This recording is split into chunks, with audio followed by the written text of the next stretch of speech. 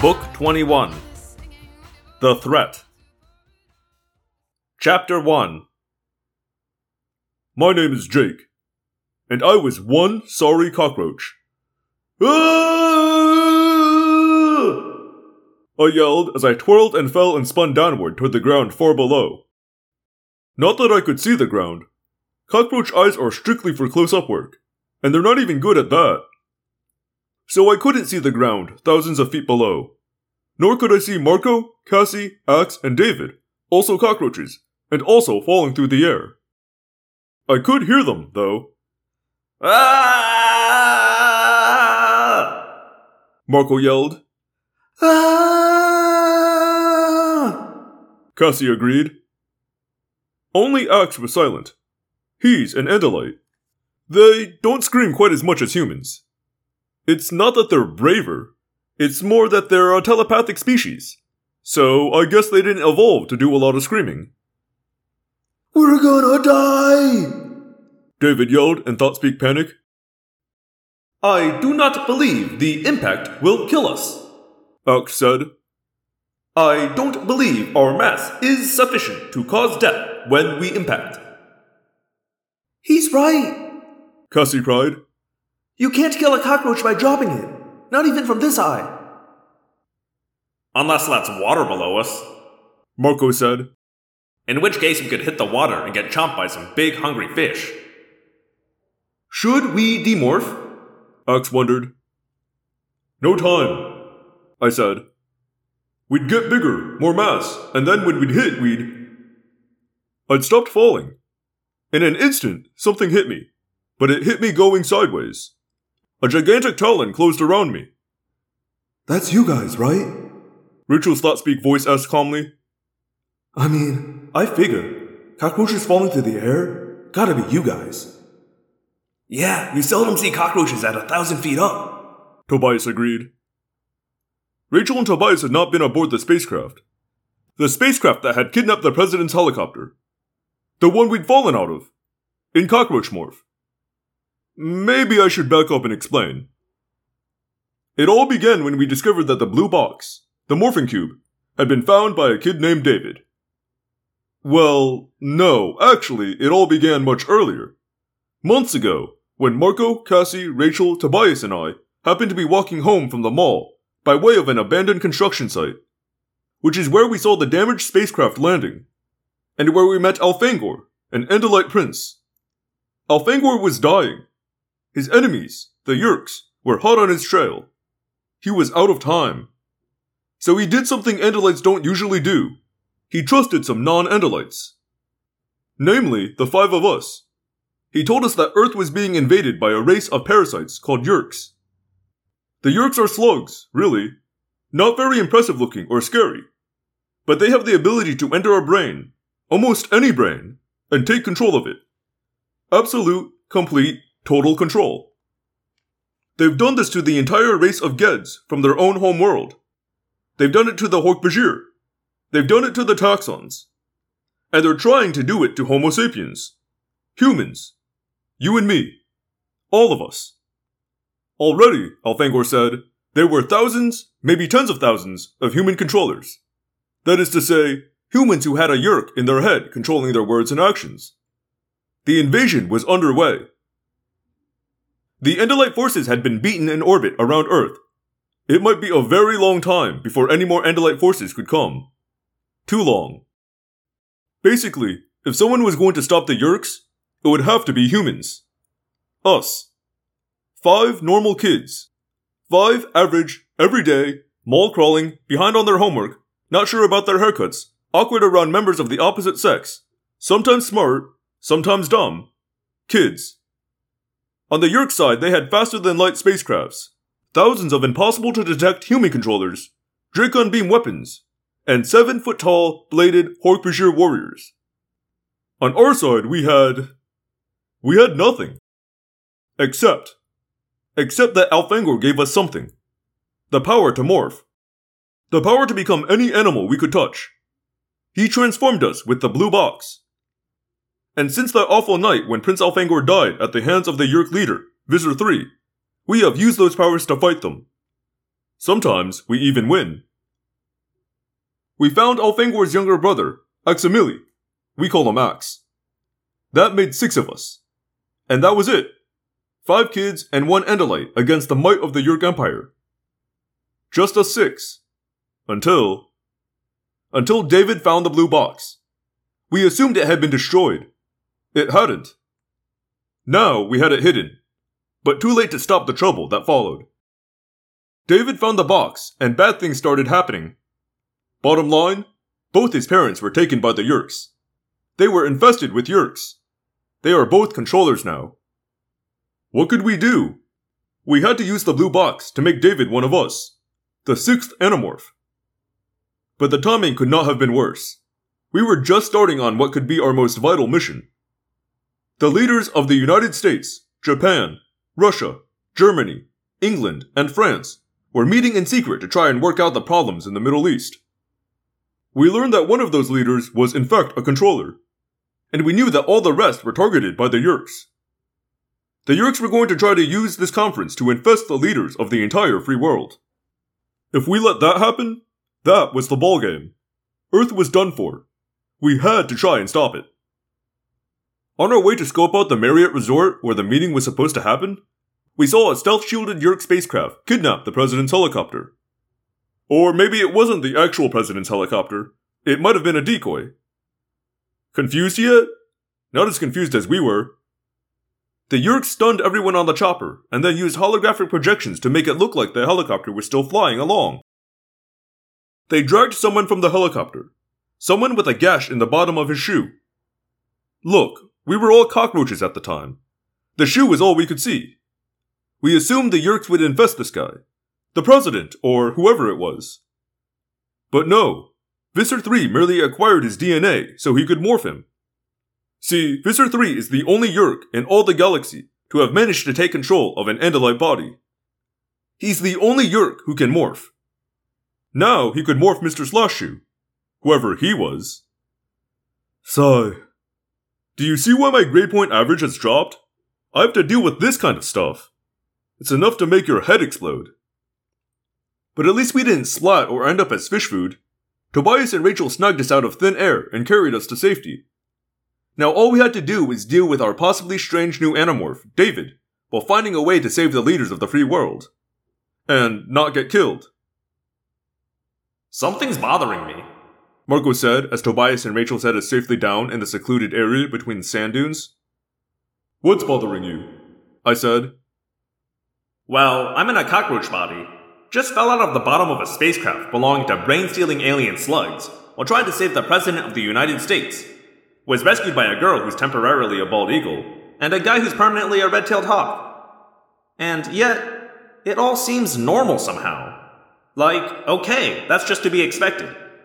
It's finally happened, hasn't it? What's finally happened? I asked. I've gone insane, Marco said. Deedly deedly deedly loopy. Nutso. Insane in the membrane. Yeah, well, keep it together, I said, trying to sound like the leader I supposedly am.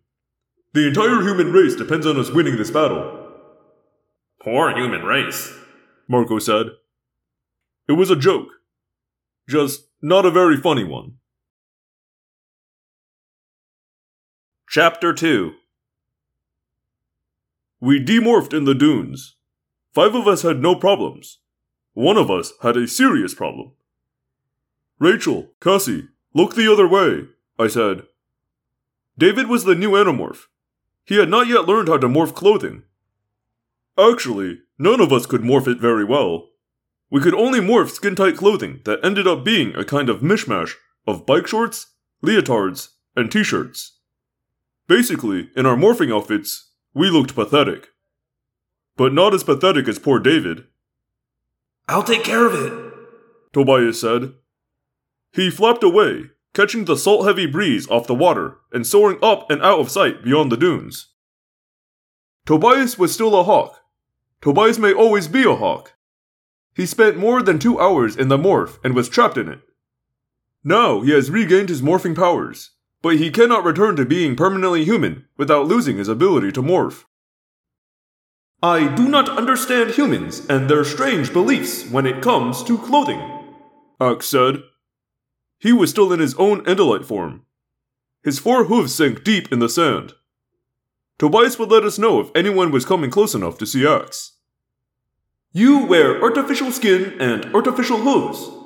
When it is cold, that makes sense. But when it is warm, it seems strange.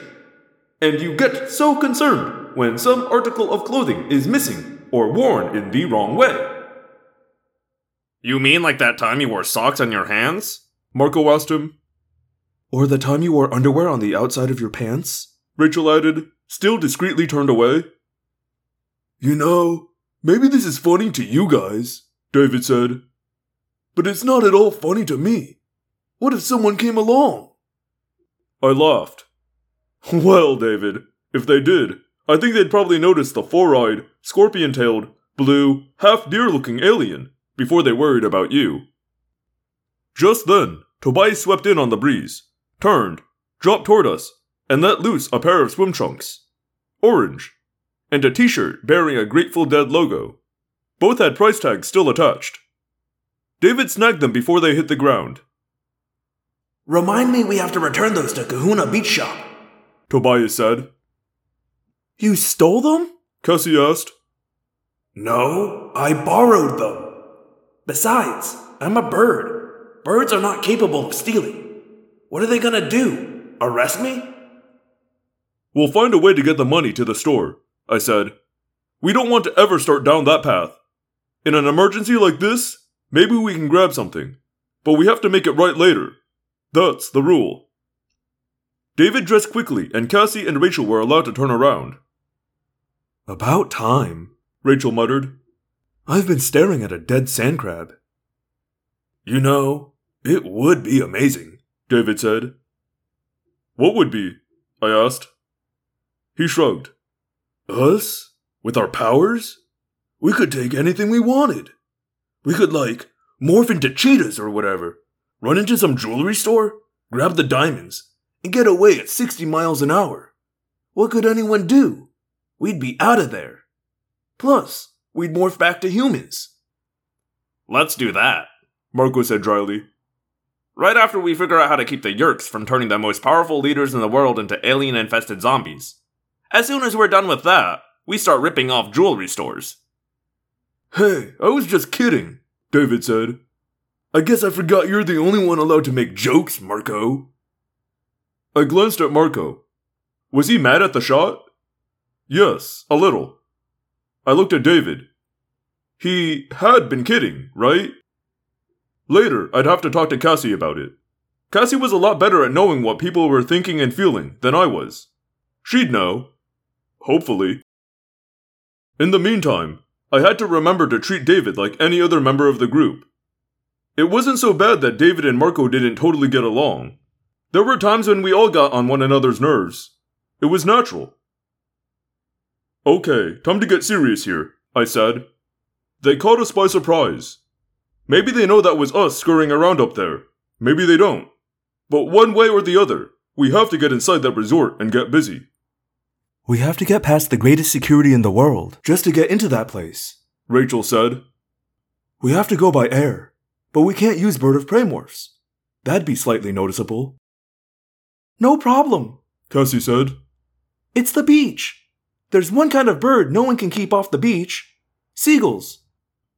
Yeah, well, I don't have a seagull morph, David pointed out. But I'll bet I could morph back into golden eagle morph and bring one down.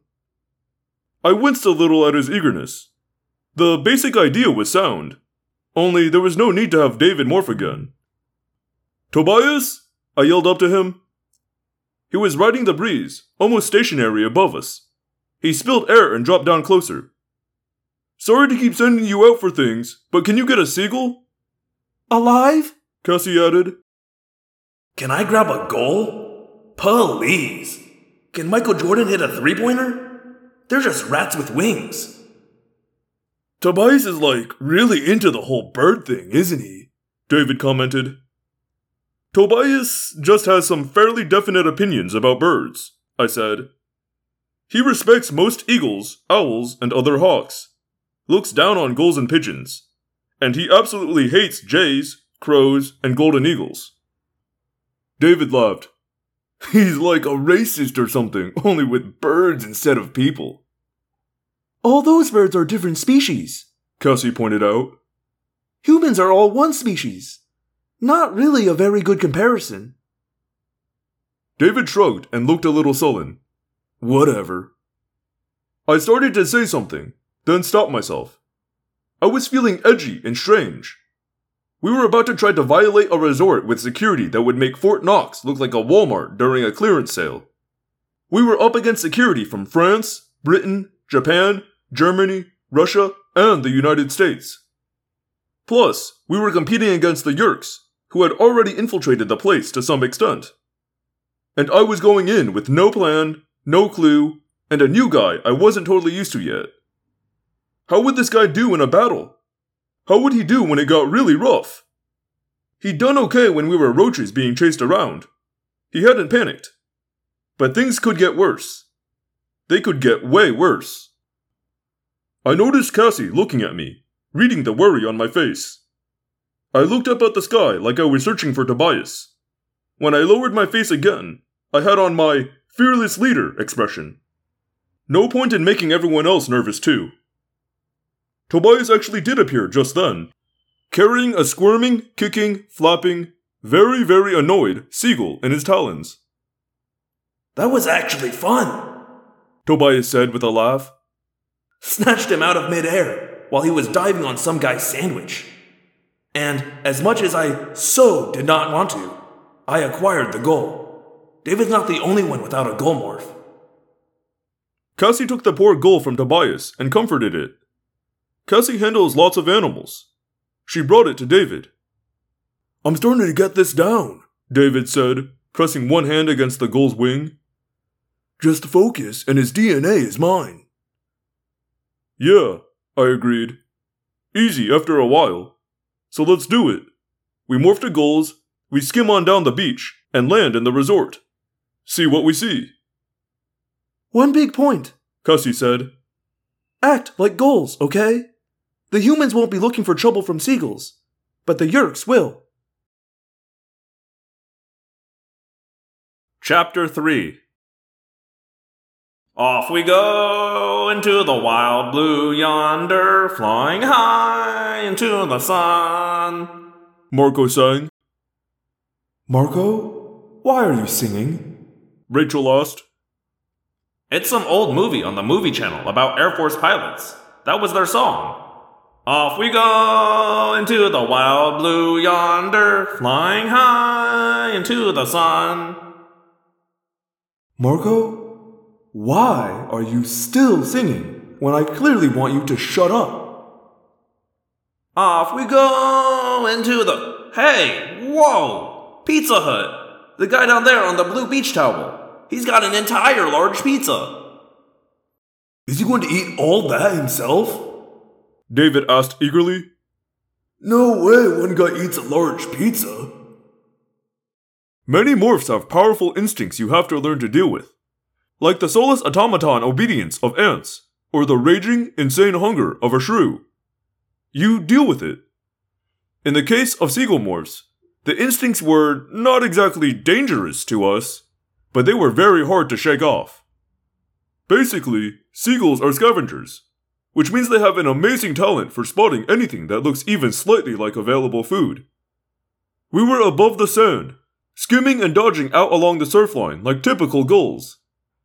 Ahead of us, up the beach, was the line of trees and the tan stucco wall that marked the edge of the resort. We were not the only gulls around, not by a long shot. In fact, about 17 gulls had also spotted the pizza. They were wheeling and hovering and going, and the guy with the pizza was looking nervous. Keep flying, I said, although I too had to fight the weird desire to dive on some pepperoni. I mean, seriously, a large pan pizza for one guy? No reason why he couldn't toss a couple slices off to one side, so we... But pizza was not the point. Fries! Rachel cried. Okay, now look, I said. We are about to try and... Oh, fried chicken! Marco said. Hey, Tobias, if a seagull eats chicken, is that like cannibalism or something? That depends. Extra crispy or regular? At last, we were nearing the stucco wall. Seagull eyes aren't as penetrating as bird of prey eyes, but they are still very good. I spotted a dark-suited man standing in the shadow of the row of tall trees. He wore dark sunglasses. He was talking into a handheld radio. He was staring in our direction, gazing out over the beach with a very serious amount of concentration. Gee, could that guy look any more Secret Service? Rachel said with a laugh. And there's another one just 10 feet away, along the wall. Of course they're Secret Service, David said. But so are some of the people lying out here on the beach. With something like this, probably half the people on the beach are security. And, of course, you're the big expert because your dad is a spy, Marco said with a definite sneer. He's with the National Security Agency, that's right, David said. Yeah? Well, now he's with the Yerk Security Agency, Marco muttered. Shut up, Marco, I snapped. That was over the line. Marco pouted for a moment or two as we oh so casually closed the distance between us and the wall. You're right, I was out of line. Sorry. David didn't say anything. I couldn't blame him. Usually Marco knows how far to take things. Maybe I was wrong to think Marco's attitude toward David was totally normal. Maybe we had a problem there. We didn't fly over the wall all together in some kind of formation. We did it one at a time, crossing in various locations. The security guys seemed indifferent. No big surprise. There were goals all over the place. In fact, looking around, it was impossible to know which of the white birds was one of us, and which was just a plain old seagull. This is easy, David said. What's the big deal? As long as we just want to fly around, no big deal, I agreed. But we need to get inside some of these buildings. Maybe all these buildings. The question is, where do we begin? And how? Axe said. The resort had a dozen or more buildings. The main building was a large, multi-story, modern hotel shaped like an L. There was a lower, two-story portion stuck off to one side, probably a ballroom or whatever. Nestled in the crook of the L shape was a pool with a bar and a changing area. And down by the water were cabins, like individual homes separated from the others by hedges and trees. The grounds were lush with trimmed grass and precise shrubbery and trees. A 9-hole golf course began at the back side of the main hotel. From the air, we could easily see the 2 presidential helicopters resting on a grass landing area. Uniformed Marine guards stood at attention by the doors of the helicopters. Okay, there is definitely some security on this place, Marco said. Guys on the roof, guys in the bushes, guys sitting in cars, guys out on the golf course pretending to play golf. It looks like Men in Black 2 around here. These guys all have the same suit. Then I spotted something that raised my spirits a little. Look, canine teams! Below me, a German Shepherd walked with yet another Man in Black. The dog was sniffing in bushes, either looking for a place to pee or searching for bombs.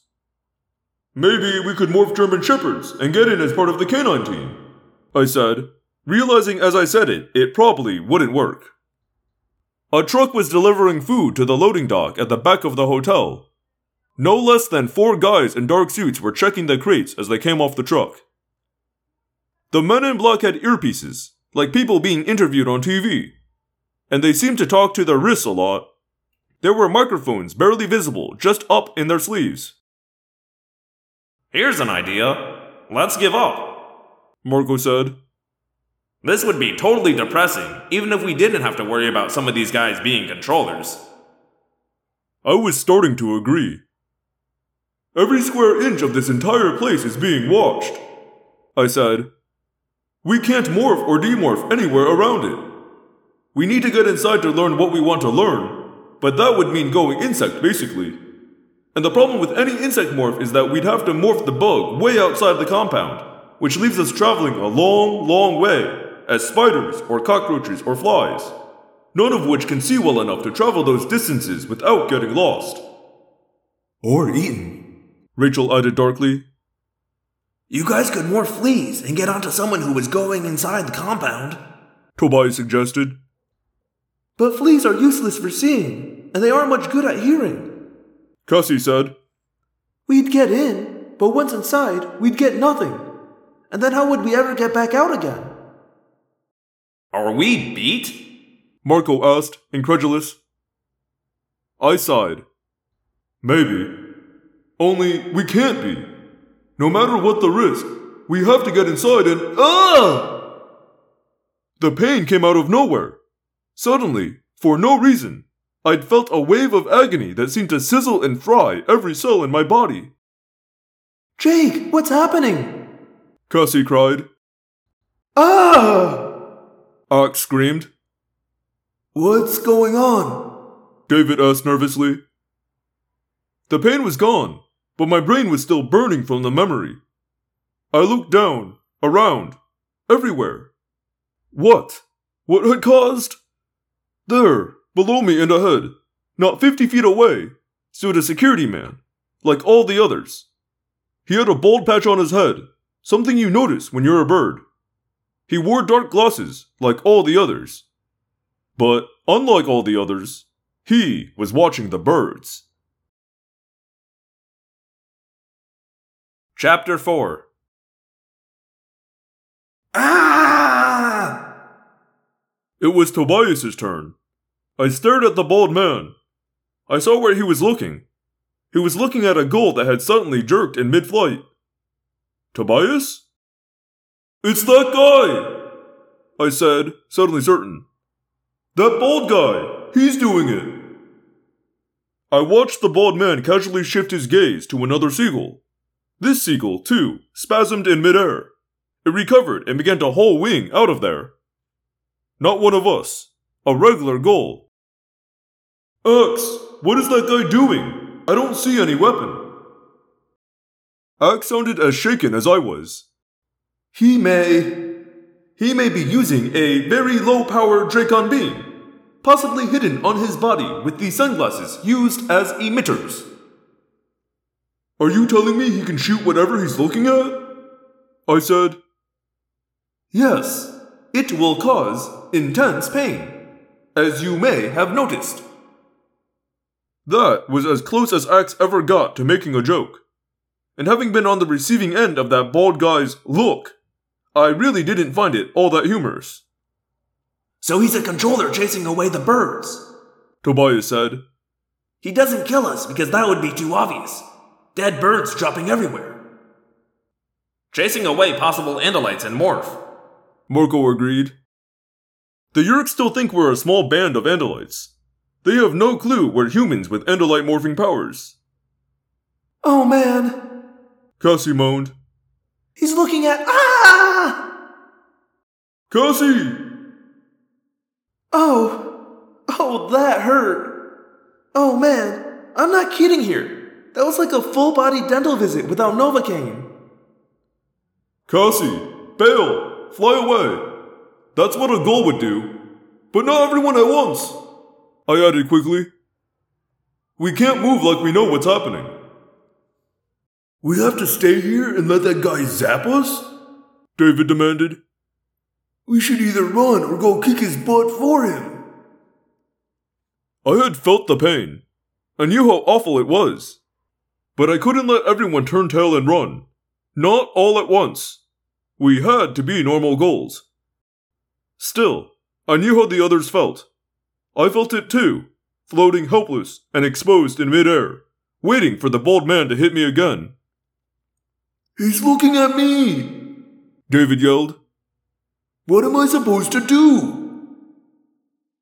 Nothing, I grated. Take it, then you can bail.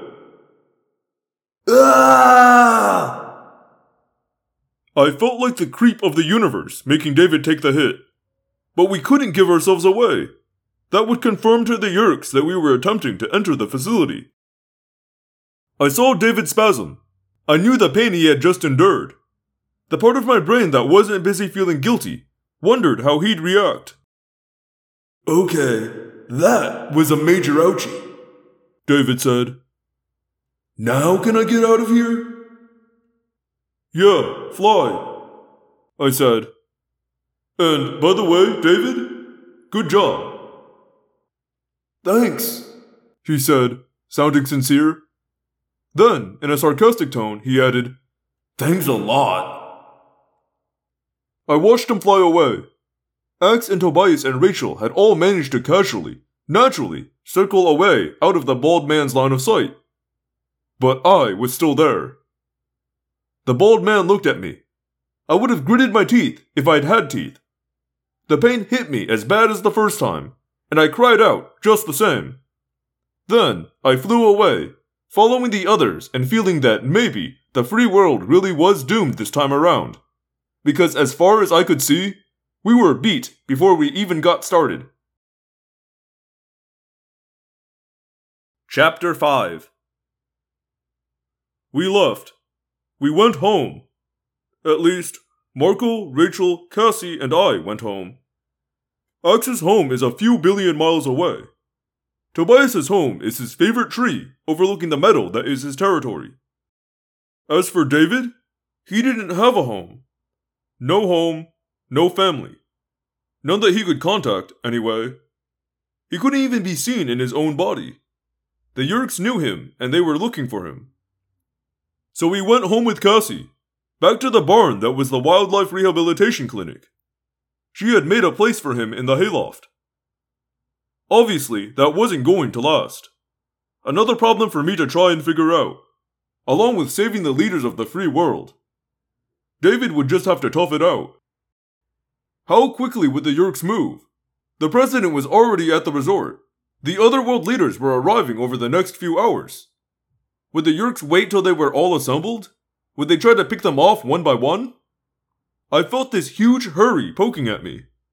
Every minute lost was a possible disaster. But our first attempt had been a total loss, and we weren't ready for another run. I got home to find my parents both sitting in the living room, kind of staring into space. My first thought was, uh-oh, I did something wrong.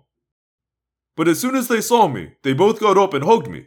So right away, I knew this was something truly bad. Thank goodness you're home, my mother said. We were worried, my dad said. Why? I was just out with Marco. Something has happened, my dad said solemnly. Maybe you should sit down. Is it Tom? I demanded. Is what Tom? Tom asked. He came in right behind me, giving me the creepy feeling that he had been following me. Tom, you need to hear this too, my mother said. Both of you, sit down. Who died? Tom said, joking. Or, to be more accurate, the Yeerk in his head made the dumb joke because it was the kind of dumb joke Tom would make. My mom and dad gave Tom this hollow-eyed look. My mother said, It's your cousin, Sadler. He was riding his bike and was hit by a car. He's alive, but the injuries are very severe. He's in intensive care. I'm ashamed to admit that my first reaction was not, poor Sadler. Instead, I wondered what impact this would have on my plans. Partly, that's because Sadler was not a cousin I was close to. He was 2 years older and, to be honest, kind of a jerk. When we were little and our parents made us play together, he was the kind of kid who'd break something and then blame me. It was pretty awful to think he was so badly hurt, but at the same time, I was trying to figure out how this affected me. Sadler and his family lived in a small town about 100 miles away. Your mother and I are going to drive down right away to help Ellen and George with the other kids. They think they'll probably move Sadler to Children's Hospital here in town in a day or two, My mom cut in. This means you two will be on your own today and tomorrow. Tom and I exchanged a look. Both of us were calculating what this meant. We each had a hidden agenda. Tom didn't know mine. If Tom ever found out what I did when I wasn't at home or at school, that would be the end of my freedom. Probably the end of my life. Then, after Sadler has moved here, his parents and the kids will probably stay with us at least a few days. That pretty well froze the blood in my veins. Sadler has 3 siblings, Justin, Brooke, and Forrest. Forrest is 2 years old and is basically the devil. I'm exaggerating, but only slightly. Why can't they stay with Rachel's family? Tom asked. They're cousins too. Well, since Rachel's mom and dad got divorced, Ellen and George haven't felt like they were all that close to Rachel's mom. Lucky Rachel, Tom muttered. This all left me feeling even more disturbed than before. I felt guilty for not feeling sorry for Sadler right away. I felt guilty for caring that his family would be staying with us. I even felt guilty for thinking it was a relief that my mom and dad would be gone for the next day or so. All that, piled on top of the fact that I felt guilty because while I was sitting around feeling guilty, the leaders of the free world were possibly being infested with Yeerks. I felt like my head was going to burst. I felt like I needed to sleep for about 14 hours. But I wasn't going to sleep. Not that night. Or the next. In fact, it was going to be a long time before I slept again. Chapter 6. My parents drove off, but I didn't exactly declare a national holiday and throw a party. No time. Instead, I spent the evening doing the research I should have done earlier. I sat at my computer, plugged into the web, and read everything I could find about the conference, the leaders who would be there, the Marriott Resort itself, the security services of each nation. Everything. Then, I saw it. An article about the new Prime Minister of France. The one whose wife always traveled with her 2 chihuahuas. Now that could be useful. What? I spun in my chair. It was Tom, sticking his head into my room. On my computer monitor was the article about the French chief. Don't act guilty, I silently ordered myself. But I clicked the window closed anyway. Are you gonna tie up that line all night? Tom demanded. Someone might want to make a phone call. It's 10 o'clock anyway. Your bedtime, he said, drawing out the last word. Shut up, I said. Just because Mom and Dad aren't here, that doesn't make you... Oh, yes it does. I am the all-powerful Tom, he said. Once again, I had this weird urge to say, you know what, Tom? I know all about you. I know what you are. So how about if we just cut to the chase? What I really said was, I'm done, anyway. I moved the mouse to the sign-off and clicked once. Don't forget to brush your teeth, Tom said mockingly. He closed the door. Had he seen what was on my screen? Probably not. Even if he had, so what? So I was interested in the French government. Yeah, that made sense. What, with my lifelong interest in European heads of state? I sighed. Then... the phone rang. I hesitated. It was late for anyone to call. Probably Mom or Dad checking in. I picked it up. Did you get that? Tom yelled from down the hall. Yeah, I yelled back. Then, in a normal voice, hello? Hi, Jake. It's Cassie. I felt a tingle on the back of my neck. Cassie sounded cheerful, but that was because we never trusted the phones to be safe. Hi, Cassie. What's up? Hey, you know what? I heard Letterman got cancelled. Is that true? No more Dave? No, it was more than a tingle. Of course, Letterman wasn't cancelled. Cassie had just been looking for a way to say Dave, as in David. David was missing. Did you check TV Guide? No, I looked everywhere else though. Everywhere. Well, don't worry about it. He'll be there at the usual place, the usual time. We hung up. We both knew. David was missing and I was on my way, as soon as I could get away safely. I'd be at the usual place. 20 minutes later, Tom came to check on me. I was in my bed, asleep. Or at least I looked asleep. I lay there in the dark, listening. Then I heard the faint sound of the front door opening and closing. Tom was leaving. Yerk business, no doubt. Yerks make lousy babysitters, I muttered under my breath. I morphed a brown bat and flew out of my open window. Bats aren't the fastest flyers in the world, but it was a moonless night, and I didn't want to risk running into power lines or anything that would be invisible. I found Cassie and Rachel at the barn. It was a bit creepy at night. The lights were kept very low, just enough to make out the rows of wire cages and to see vague shapes pacing, or standing, or snoring within. Cassie looked worried. Rachel, as always, looked great. I demorphed and stood there, barefoot and shivering, in bike shorts and t-shirt. "Hey, Rachel, you must have morphed to get here so fast," I said. "So how come you have regular clothes on?" Cassie rolled her eyes. Didn't you know? Rachel keeps a couple of outfits here at the barn. Is it a crime to want to look good? Rachel asked, self-mockingly. "Good grief," I said. "So what's the deal?"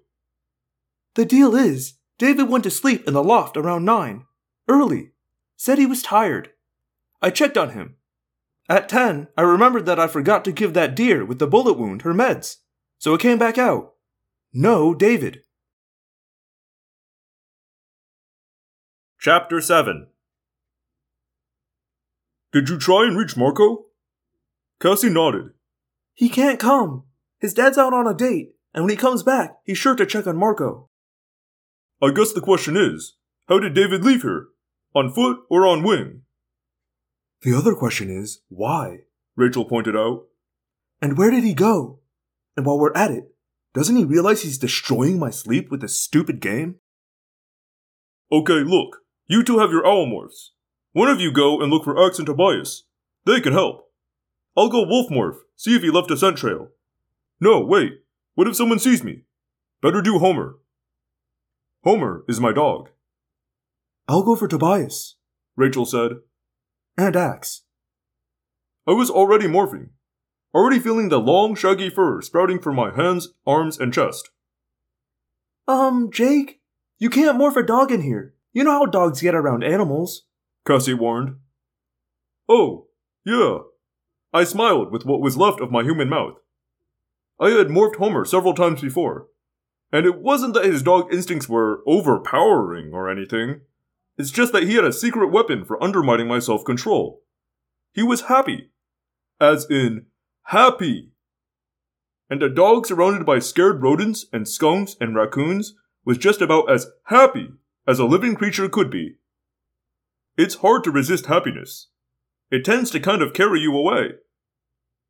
I opened the big creaking barn door and went back outside. Hobbled because my legs were bending and shrinking, and my feet were already more like paws. Cassie followed. Still no moon out, clouds obscuring the stars. It was as black as night gets. The only light came from the faint, distant porch lights from the nearest subdivision, and a light someone had left on in Cassie's house. I finished morphing Homer. I felt my face bulge out and out. I felt the teeth multiply and grow in my mouth. I felt my ears crawling up the side of my head. My legs bent and shrank till I fell forward onto pads that had replaced my palms. My tail wagged, and I felt that amazing rush of giddy, idiot dog happiness. What had I been so worried about? It was nighttime. I was free. I could clearly hear some small animals scurrying over behind the bushes. I wasn't especially hungry. Life was great. I looked expectantly at Cassie. Did she want to play? I crouched low in front, making the signal of an invitation to dog play. Fortunately, Cassie had enough sense to decline. No, thank you, she said. I don't think we're here to play. We weren't? Oh, right, we weren't. But hey, what was that smell? Was that... Yes, it was dog poop. Not my poop, but definitely dog poop. Where? I sniffed. Okay, over there. I trotted toward the source of the smell. Not fresh. This was old dog poop. At least a couple of days old. That didn't mean it was totally useless, but fresh dog poop was really far more interesting. Still, dog poop was only slightly more interesting than cat poop. And, let's face it, no one cares about cat poop. I think we have to focus, Jake, Cassie said, as firmly as she could. What? Oh, yeah, I was just, investigating.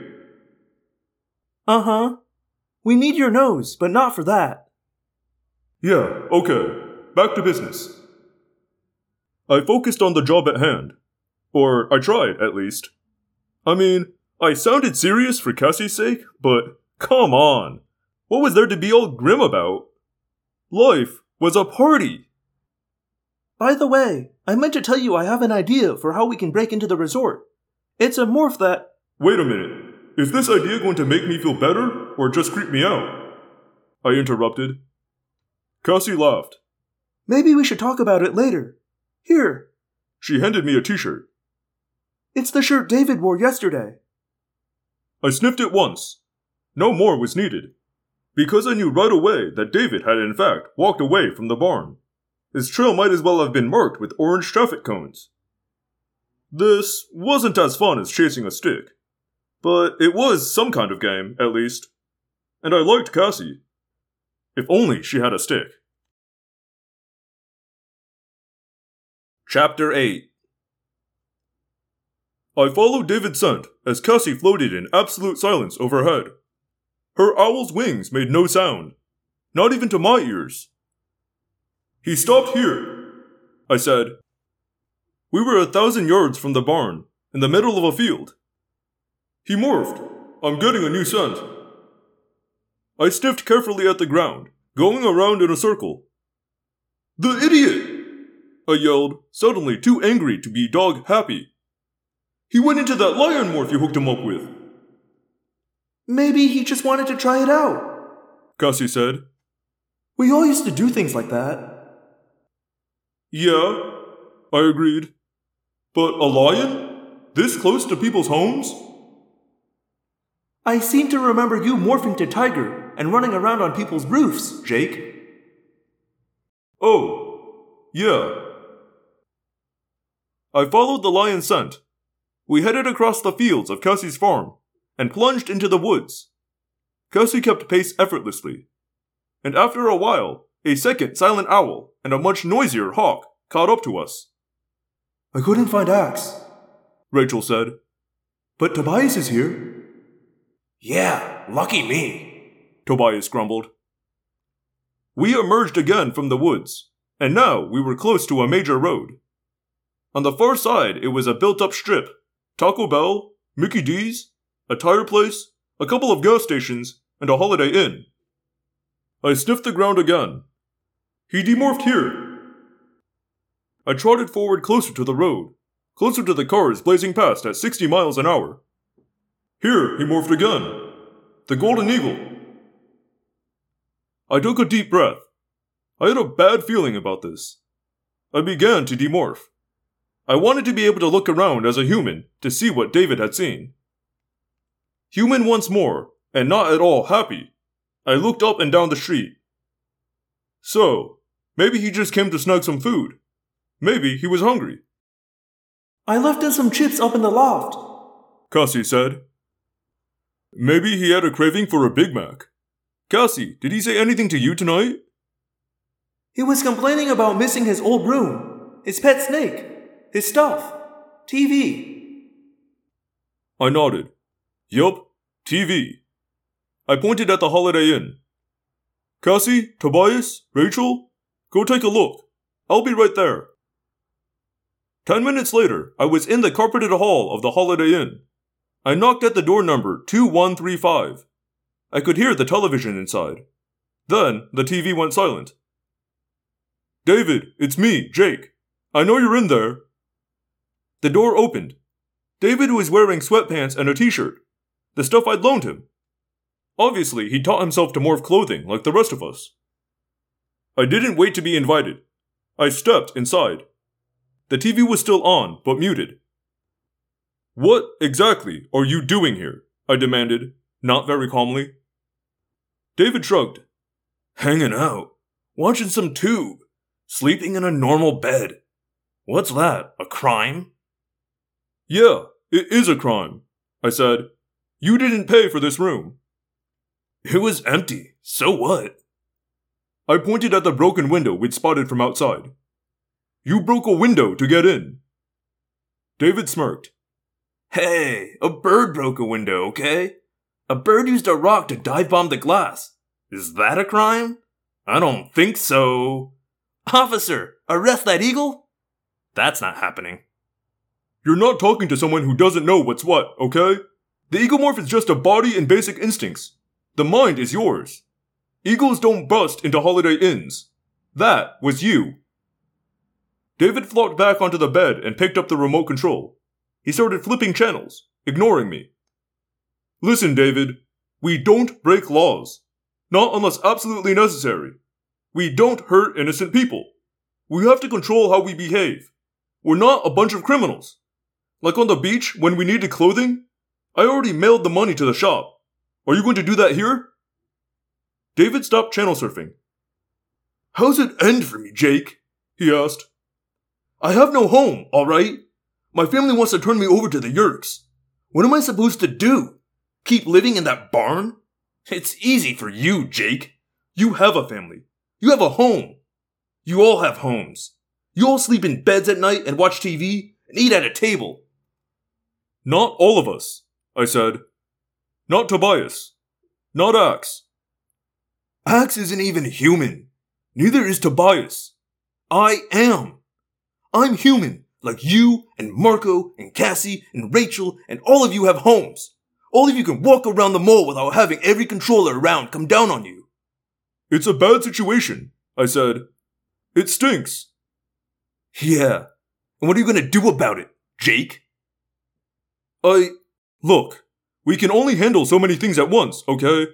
Right now, the leaders of the most powerful nations on Earth are being targeted by the Yeerks. I feel the clock ticking. I know your life sucks, okay? But I can't figure that out right now. Later, after this mission is over. David gave me a look that was pure cynicism. Yeah, right. Well, how about this, Jake? I'll handle my life. You be the big boss of the Animorphs, and I'll take care of me. An answer to David's challenge had formed in my mind. The words were right there. But they were harsh. And if I spoke them, I'd cross a line with David. A line I might not be able to uncross. It's like school and home, okay? David continued. It's like being an Animorph is school, and you're the teacher or the principal or whatever. But then, after I go home, you don't tell me what to do anymore. I shook my head. No, that's not what it's like, David. I don't want to come down on you, but the way it is like this. You want to go around using your powers in selfish ways, then we can't have you around. You're just a danger to us, and you're against what we stand for. His eyes widened. He rolled off the bed and stood up. Are you threatening me? No, just telling you the way it is. We're the only family you have now, David. The only people you can trust. The only people who can help you. We're all you have. Deal with it. He shot me a sullen, resentful look. I couldn't blame him. I sounded like someone's father saying, "As long as you live in my house, you'll follow my rules." I sounded like I was threatening him. I was. Let's go, I said. We went. Chapter 9. Kelsey had said she had an idea for getting past the security at the resort. She'd also admitted it would creep me out. And, as always, she was honest. It was the next day.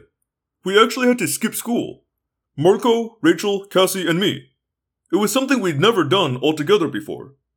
It was risky. We couldn't have people noticing the fact that we were out of school together. But the situation was desperate. We were not in the barn.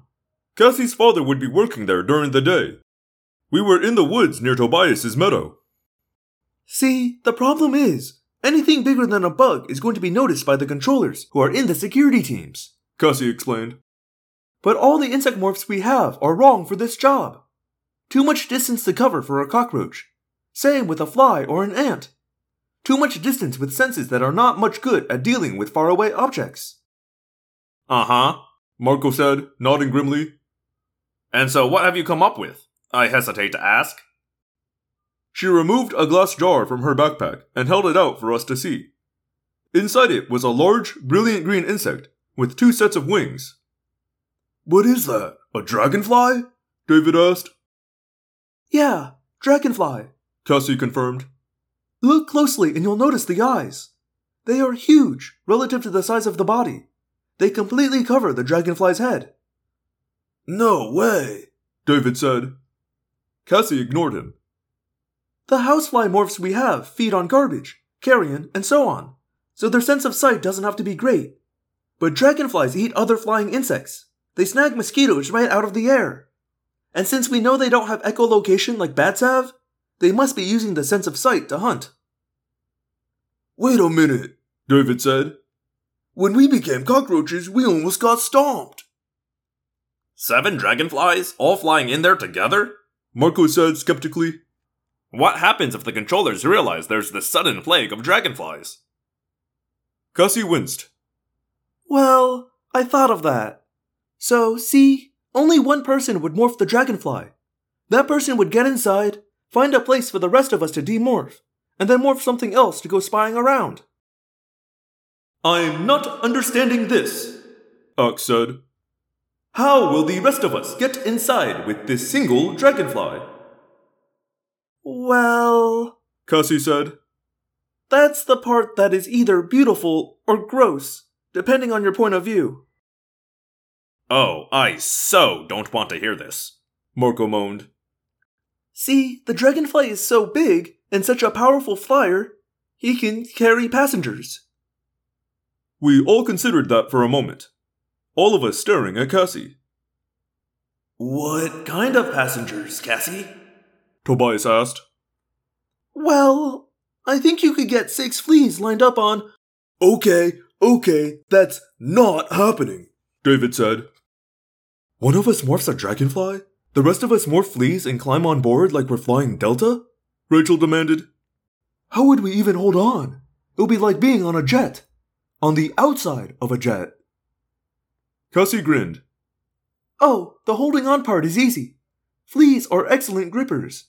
Besides, for extra safety, you just have to bite the dragonfly and not let go. Once again, we all stared at Cassie. You're a very disturbing person sometimes, Cassie, Marco said. Rachel sighed. Who's the lucky dragonfly who gets to have 6 fleas attached to him or her? We can draw straws, I said. Wait a minute. We're doing this? David cried. Are you nuts? Marco pointed at David and said, For once, I'm with him. I bent over and plucked a handful of pine needles from the ground. I counted 7 and broke one short. Short needle morphs the dragonfly. Chapter 10. I drew the short straw, so I was the one to stick my fingers into the jar and touch the dragonfly. He seemed to be built of 3 elements: helicopter wings, gigantic eyes, and a ridiculously long blue-green tail. Actually the abdomen, but it looked like a stiff tail. Cassie had also brought a flea for those who'd never morphed a flea. The plan was for me to morph the dragonfly, the others except for Tobias to morph the flea, and then Tobias would fly us all close to the resort and release us. Easier said than done. This can't even be possible, David said. I mean, a flea? Look how big we are. The flea is like a grain of sand. It is possible, Ux said. The extra mass is extruded into zero space. Our own minds and brains are pushed into zero space and maintain contact with the morph by means of a... What is he talking about? David asked. Rachel shrugged. We don't have any idea. But he's right. It works. So just relax with it. I'm going to become a flea and I should just relax. A flea! He looked from one of us to the next. I guess waiting to see if it was all some big joke. I'm ready, I said. I took a deep breath and began the morph. Every morph is different, and no morph ever makes logical sense. It's not like everything changes at once. It's not like if you're morphing a tiny insect, you're going to start off with tiny insect legs. That would be gross enough. The reality is so much grosser. See, in reality, you might morph an ant and suddenly have these gigantic ant legs, and then begin to shrink. Or you might be morphing an elephant and start off with this 3-inch long trunk. So not only is morphing weird and illogical, it can be weird in different ways for different people. And it can be weirder one time than the next. I have morphed many, many times. If I morph another 10,000 times, I will still never get used to it. I focused on the dragonfly with a fair amount of fear. I closed my eyes and began to change. Then, quite suddenly, my eyes were open again. Only I hadn't opened them. I just didn't happen to have eyelids anymore. And my eyes... Oh no, Cassie said in disgust. ugh. Man, I didn't need to see that, Rachel agreed. Okay, now that is gross. Marco said. That is seriously gross. The first things that had morphed were my eyes.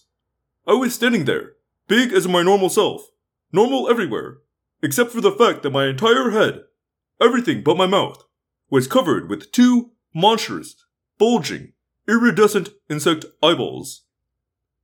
Ah! I commented calmly. That does it. I'm out of here, David yelped. But he didn't move. The world I saw was a blaze of eerie colors. Normal colors seemed to bleed with strange purples and intense reds. I couldn't see objects at all clearly. No forms, no edges. I can't see except a blur, I yelled. You still have a human brain, Cassie said. You need the dragonfly's visual cortex to interpret the dragonfly's eyes. I could sense that I was shrinking, but for some time I couldn't see anything but the hallucination of colors swirling around me. I guess the dragonfly's visual cortex, whatever that was, grew in then, because suddenly what I was seeing made sense. At least as much sense as bug vision ever makes. Lots of insects have compound eyes, which means that, instead of forming one big, neat picture the way human eyes do, they break the world up into thousands of separate images. It's like looking up at a wall of 1,000 TV sets, each one turned to a slightly different angle. It's a mosaic. You can see it as one big picture, but it takes work to humanize the image. But this wasn't just bug vision. This was super bug vision. This was mega bug vision. It wasn't like facing a wall of TV sets. It was like being inside a dome with tiny TV sets in front, to the sides, above, behind. And I didn't have to turn to see in all those directions. I could see them all simultaneously. Up, down, left, right, forward, back, all at once. So I had a really good view as my legs grew sharp spikes. And I could see quite clearly as the extra set of legs erupted from my chest, like hyperactive worms crawling out of an apple. And I didn't miss any part of the show as my shoulders turned green and bulked up like I was wearing football pads. And I definitely saw the way my butt, yes, sorry, my butt, suddenly began to grow, and grow, and grow, out and out and out. I saw backward over my green shoulders as 2 sets of wings, each translucent and veined like a leaf, grew straight out to each side. I was shrinking all this time, but I noticed something interesting. When you shrink to housefly, pretty soon you can't make out anything further than a few feet away. But with dragonfly eyes, I could still see Cassie quite clearly, towering above me like the World Trade Center. From down on the ground, I could see her face. Of course, it was mostly purple, and her eyes seemed to glow in an almost radioactive way, but it was still Cassie. I felt myself stop shrinking. I looked around, something I could do without looking around at all, if you understand what I'm saying. I seemed to have completed the morph. I waited patiently for the dragonfly's instincts to kick in. Waited. Noticed the tiny beetle crawling beneath me. Waited. saw the way the fallen leaves looked like starched blankets piled up. Waited. Movement in the air above me! Mosquito! I don't even remember leaving the ground. It happened too quickly for me to notice. 1 second, my dragonfly vision had spotted something buzzing and fluttering across my millions of tiny TV sets. And the next split second, I was in the air. I was 2 inches long, going from 0 to 35 miles an hour in the blink of an eye. The mosquito never saw me coming. He was helpless. He was a Piper Cub, and I was an F-15. He had no moves. He had no speed.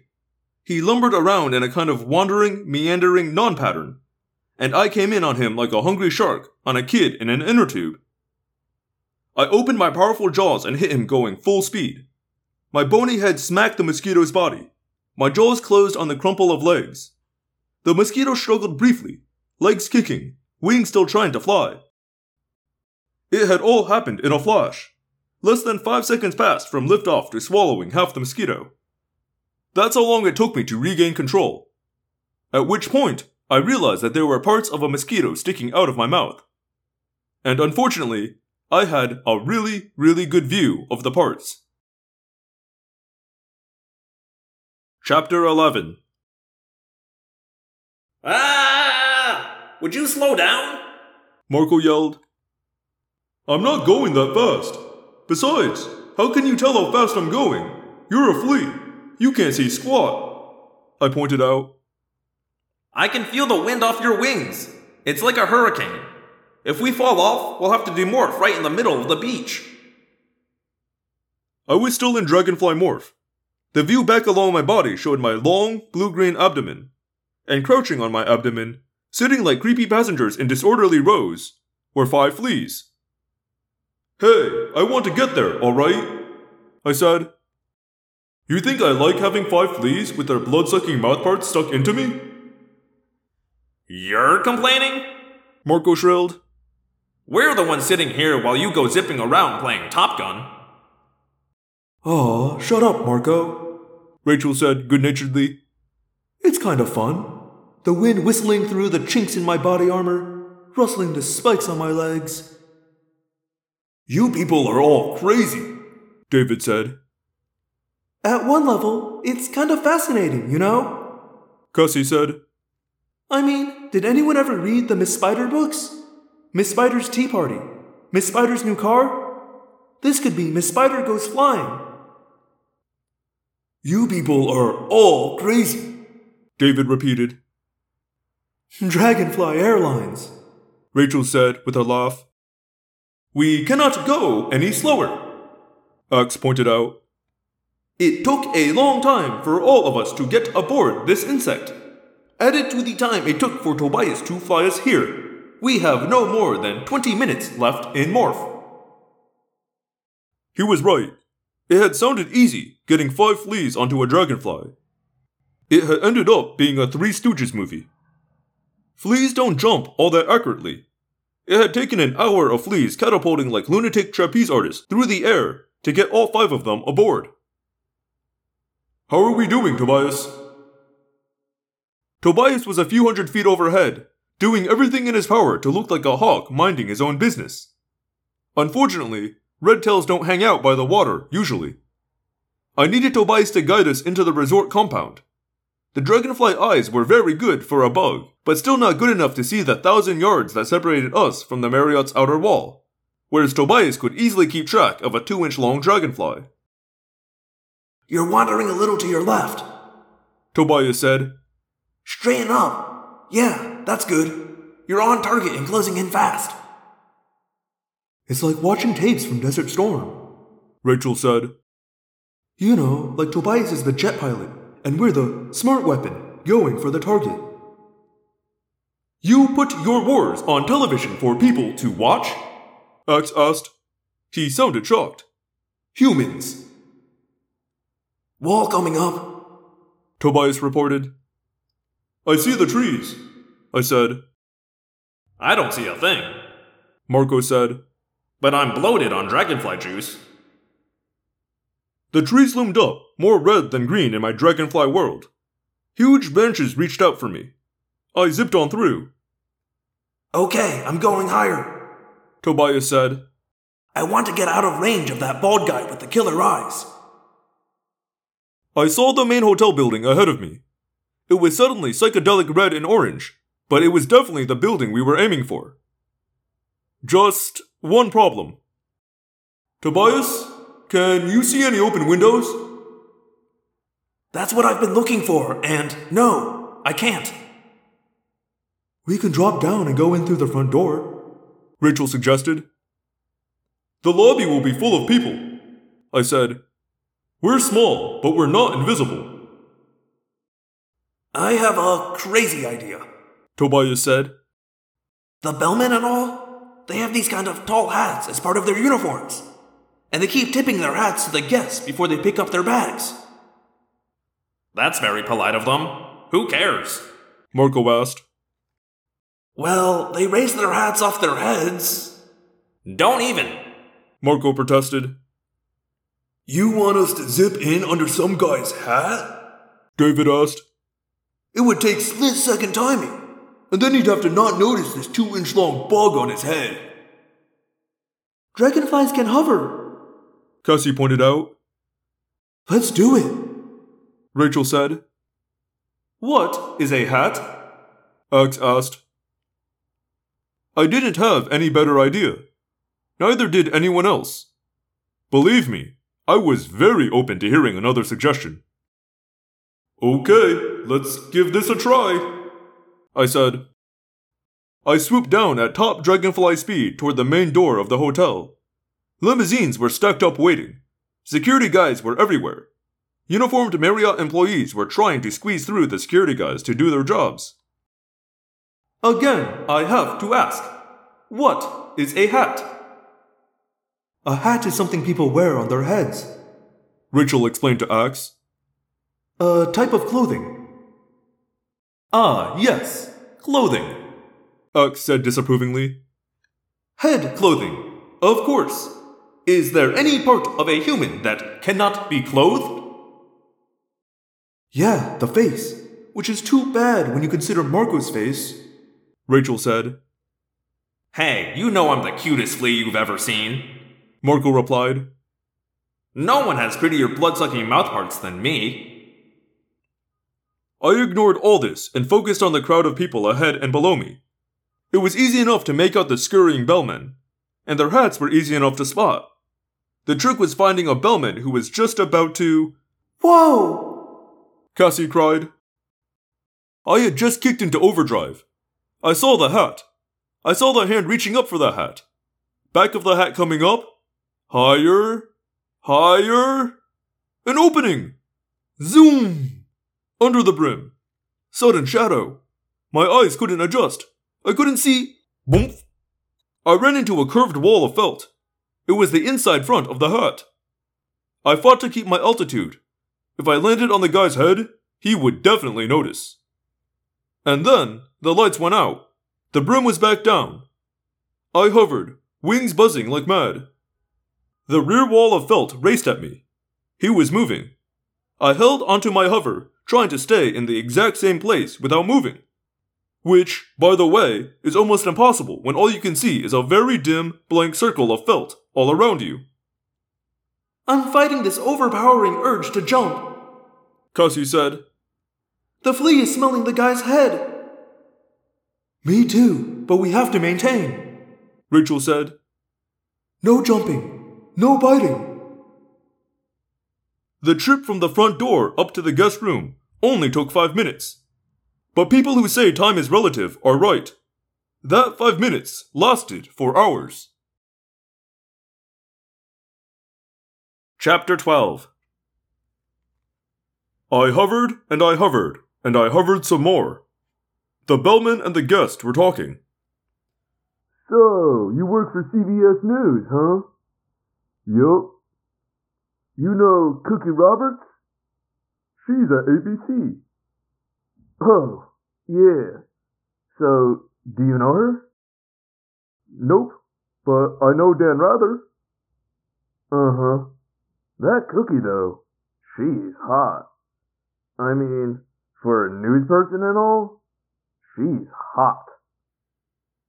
And at long last, I saw what I was waiting for. A crescent of light. The bellman was tipping his hat again. I blew out of there at top speed, out beneath the brim. I headed for altitude. Hey, something just flew out of your hat! Whatever you say, sir. You know who else is hot? Bobby Batista. You know her? She's CNN. I shot toward the ceiling, cranked a hard right, and went skimming at rocket speed. The textured white plane of the ceiling was just an inch above me. I spotted curtains and did a neat loop down behind them. I grabbed some curtain rod and hung on, waiting for my stomach to catch up. We're in, I announced. Now what do we do, Prince Jake? Ox asked. Wish I knew. We need to get a look around this hotel. Our time is running out, Ox reminded me. We can't demorph with this guy in the room, Cassie said. We have to find an empty room fast, I said. I think I know the way. I zoomed off, skimming just below the ceiling. My goal was a rectangular grate at the top of a wall, the air conditioning vent. Was there room enough for me to squeeze through? I aimed for the vertical opening, turned sideways, folded my wings back, and shot through. Yee-haw! What yee-haw? What are you yee-hawing about? Marco asked. We're in the air conditioning vent, I explained. It is chilly, Cassie remarked. We must demorph very soon, Ox pressed. There was plenty of light from the various room vents. I zipped along, pausing only to glance into each room we passed. They were all occupied. A lot seemed to be reporters just unpacking. In one, I saw what looked like Japanese security guys setting up equipment of some kind. But nowhere we could demorph. It was getting desperate, as Axe kept reminding me. Prince Jake, there are only 5 of your minutes left. Then... what the... I stopped flying. I was looking out through the vent at a huge ballroom. But it wasn't the ballroom itself that made me stare. What is it? David demanded. Can we demorph? No, we definitely cannot demorph here, I said, staring at the incredible scene through my compound eyes. We have to get out of here. I broke off again, searching, room after room. I am not getting trapped in Fleamorph, Rachel said. We have 3 minutes, Ox said as calmly as anyone could possibly say those words. We reached an intersection of ducts. Straight? Left? Right? The vent to the right looked darker. Dark was good. Dark should mean rooms that were still closed up. I turned right. Instantly, I felt something wrong. Something off. There was too much dust. Too little air circulation. Too... Ugh! Something grabbed me. I was yanked out of midair. I flopped madly, but I felt myself being wrapped up in tiny, sticky ropes. I could jerk this way and that, but I could not escape. My wings were pinned down. My legs... What's happening? Rachel yelled. Okay, get a grip, Jake, I ordered myself. I stopped struggling, and that's when I saw. Radiating out from me in all directions were glistening ropes. The ropes were sticky, thin but strong, and they formed a pattern. A definite pattern. It's a spider web, I said. We're caught in a web. And then, with my all-directional dragonfly eyes, I saw the black, menacing shape hanging in the air above me. 8 legs. 8 cold, evil eyes. The deadly jaws worked. Open, closed, open, closed. I was trapped in the spiderweb, and the spider was home. Chapter 13. Trapped by a spider. We were in the most secure building in the world. We were surrounded by the security forces of 5 nations, plus the Yeerks, and I had been caught by a spider. The spider advanced, cautious, but not slow. It picked its way carefully across the strands of web. I could clearly see its bulging eyes, a pair much bigger, then 2 pairs of smaller eyes below. And I could see the cruel mouthparts, specifically designed for tearing apart insect flesh. 2 minutes, Prince Jake, Ox said. I'm demorphing, David cried. No! I roared. You'll be crushed inside this duct. I couldn't break loose of the web, at least not without some extra weight. I began to demorph, maximum speed. I was a 2-inch long insect. A few moments later, I was a 4-inch long insect with some very weird features. The web sagged. I hit the metal floor of the duct. What are you doing? Rachel yelled. Ah! Cassie cried suddenly. Cassie's hurt! David yelled. The spider kept advancing. I kept growing. I was 5 inches long. Already, my dragonfly features were being altered as human DNA began to reassert itself. My backward vision showed the fleas, separated by more distance now, as the flesh beneath them swelled. But one flea was no longer well.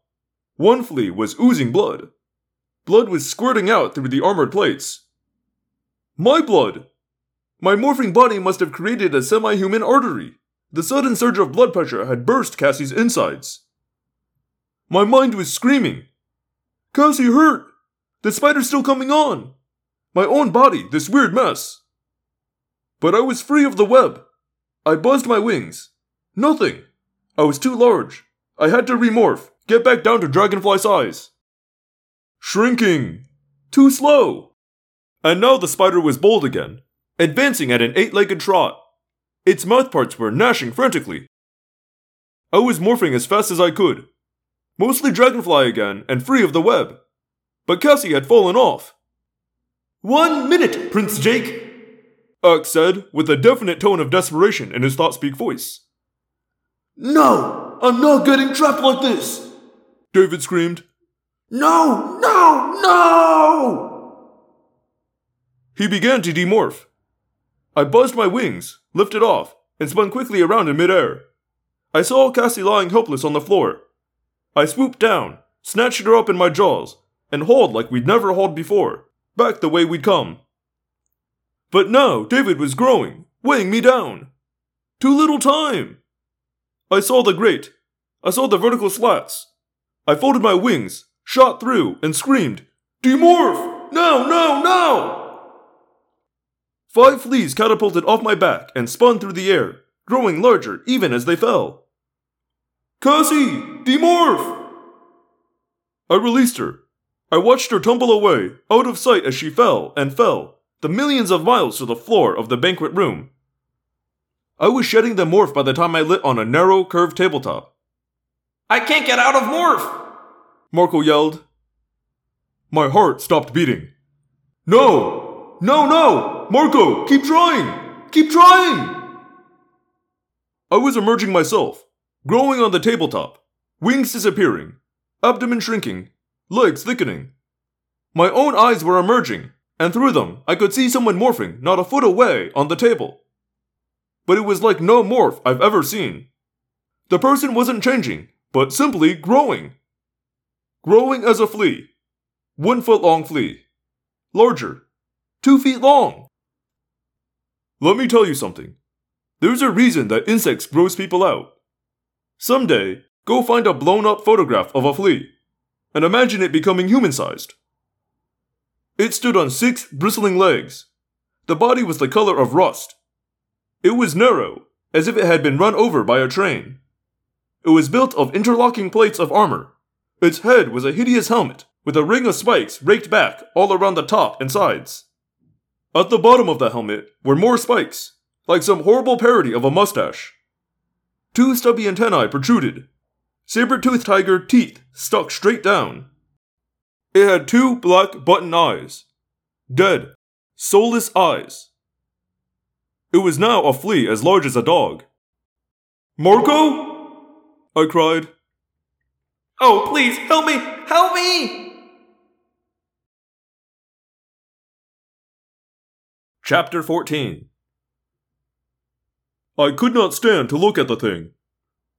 Marco? I cried again. Marco! Marco, trapped in some hideous, oversized flea body? And Cassie. What had happened to Cassie? Suddenly, over the edge of the table, she appeared. She was fully demorphed. Her own self, even though I was still only halfway through the process. She looked right at Marco. She placed her hands on his sides, ignoring the sting of his bristles as they poked into her skin. The flea, Marco, tried to jump, but the legs that could fire a flea through the air were too weak to move the huge thing he had become. Come on, Marco, Cassie said calmly. Clear your mind of all the fear. You can do this. You will morph. Focus on the picture of yourself. Form the picture in your mind. Let go of the fear and focus on the picture of your own body. We were all demorphing. Rachel's head rose up above the table's edge. Then David. Axe. One by one, they assumed their own forms. One by one, they registered horror on their faces. We all stared. Stared at the monstrous flea. And at Cassie. And then, slowly,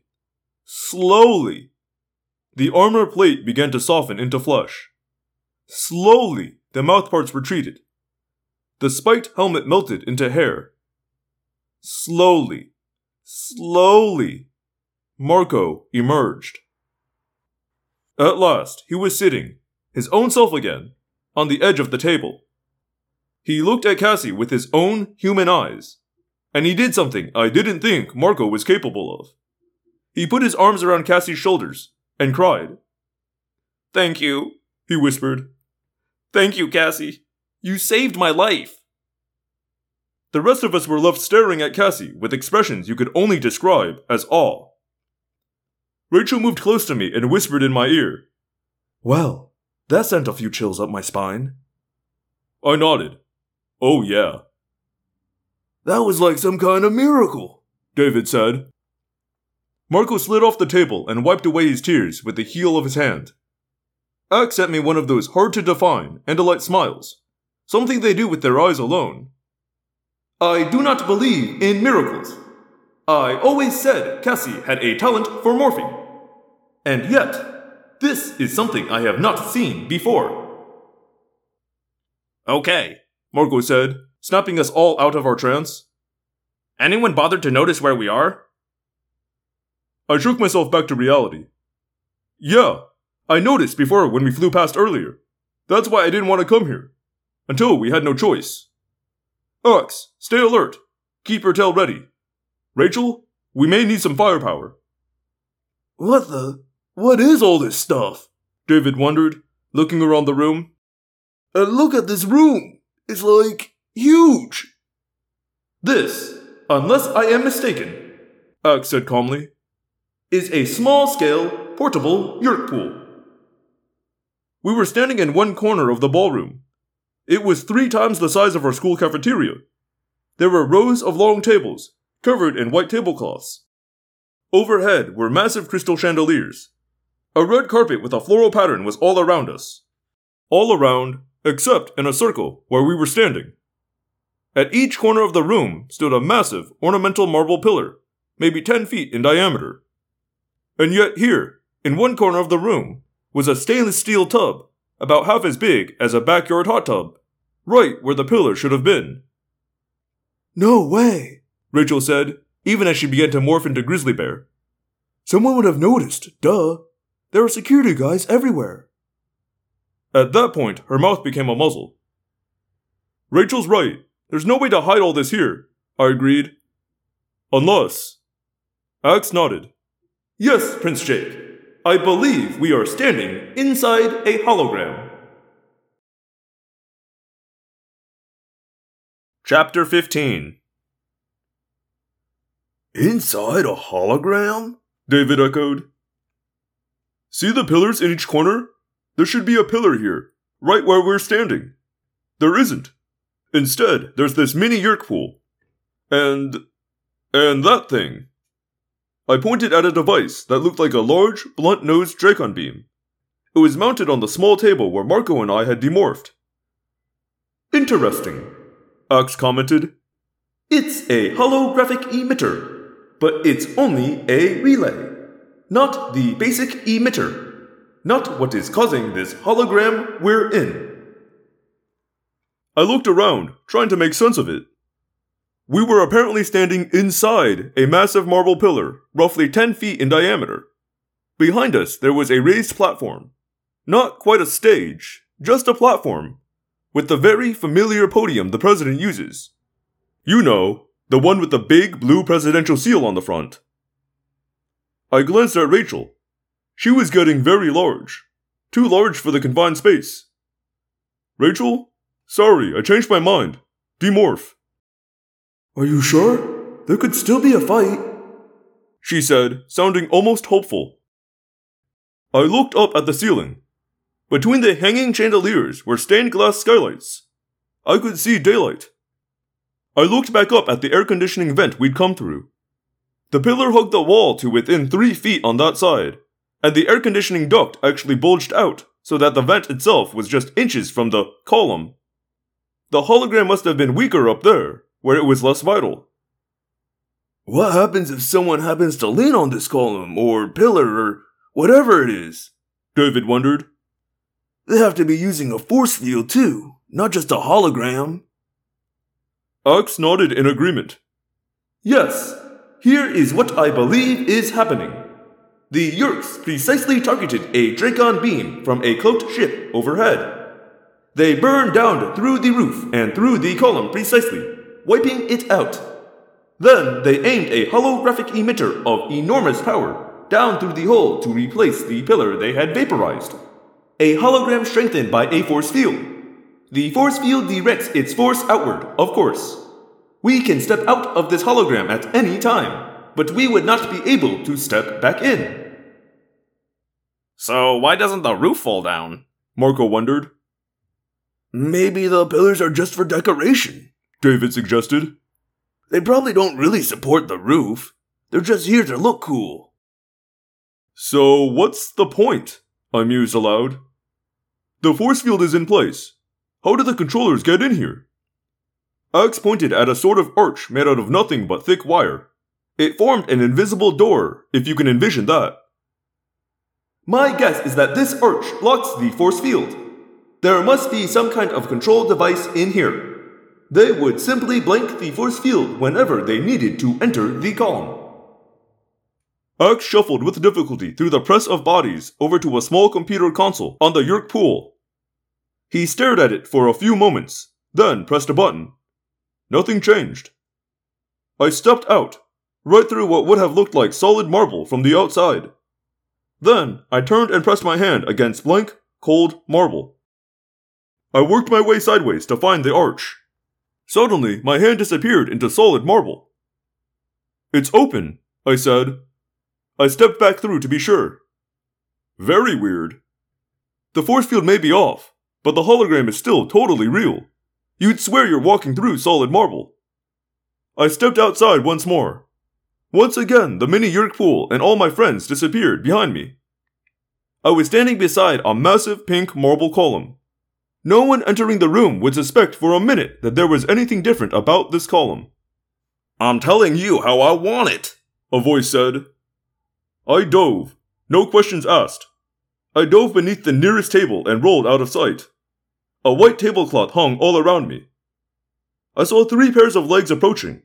2 male, 1 female. I cursed myself bitterly for getting careless. Of course people would be coming and going in the ballroom. It was weird. I felt alone and cut off. Yet I knew most of my friends were standing just a few feet away, inside what appeared to be a marble column.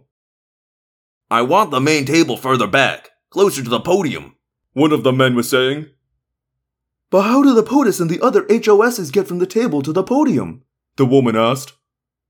I had heard the term POTUS. It stood for President of the United States. But what was an HOS? Head of state? The president and the other heads of state will rise from their seats and travel down along that table, past the photogs and around the back of the pillar, then up onto the podium. Tony, that doesn't make sense, the other man said. Suddenly, 3 chairs were yanked out all around me. Legs were coming at me. 2 bare female legs, and 4 covered in gray pinstriped suit pants. The 3 of them were sitting down. I emitted a muffled sound as someone's shoe kicked my side. Don't tell me what makes sense. I've spent weeks working this all out, the man named Tony said. If so, then why did you tell us something totally different this morning? The woman asked. You must have misunderstood what I said this morning, Tony said coolly. I don't see how. Look, Sheila, let me make this simple for you. I am the White House Chief of Protocol. This is my show. Who sits where is my business. Your business is to make it happen. Suddenly, I had a feeling I knew something about Tony the others didn't. I squirmed carefully around, avoiding the various poking feet. I needed to see the bottom of Tony's shoe. Tony, you don't have to get... the other man started to say. Look, just do it, Tony said. Well, okay, but there will be no time to change your mind again before the banquet, Sheila said, sounding huffy. You know the Secret Service detail insists on knowing all the specifics well in advance. I won't change my mind. The POTUS and the others will approach the stage from behind that column. That's final. They stood up, and at just that moment, I saw what I'd known I would. A slash on the bottom of Tony's shoe. I almost laughed. I waited till the coast was clear and crawled back into the column. Inside, Axe said, Prince Jake, I believe we may have a way out of here. The hologram and the force field seem to be weaker higher up the column. That would make sense, I said. They need it reinforced down low in the strong light, down where people might touch it. That's how I was able to see through the illusion when I passed by in Dragonfly Morph. Yes, I think we could escape by going straight up. Straight through the roof.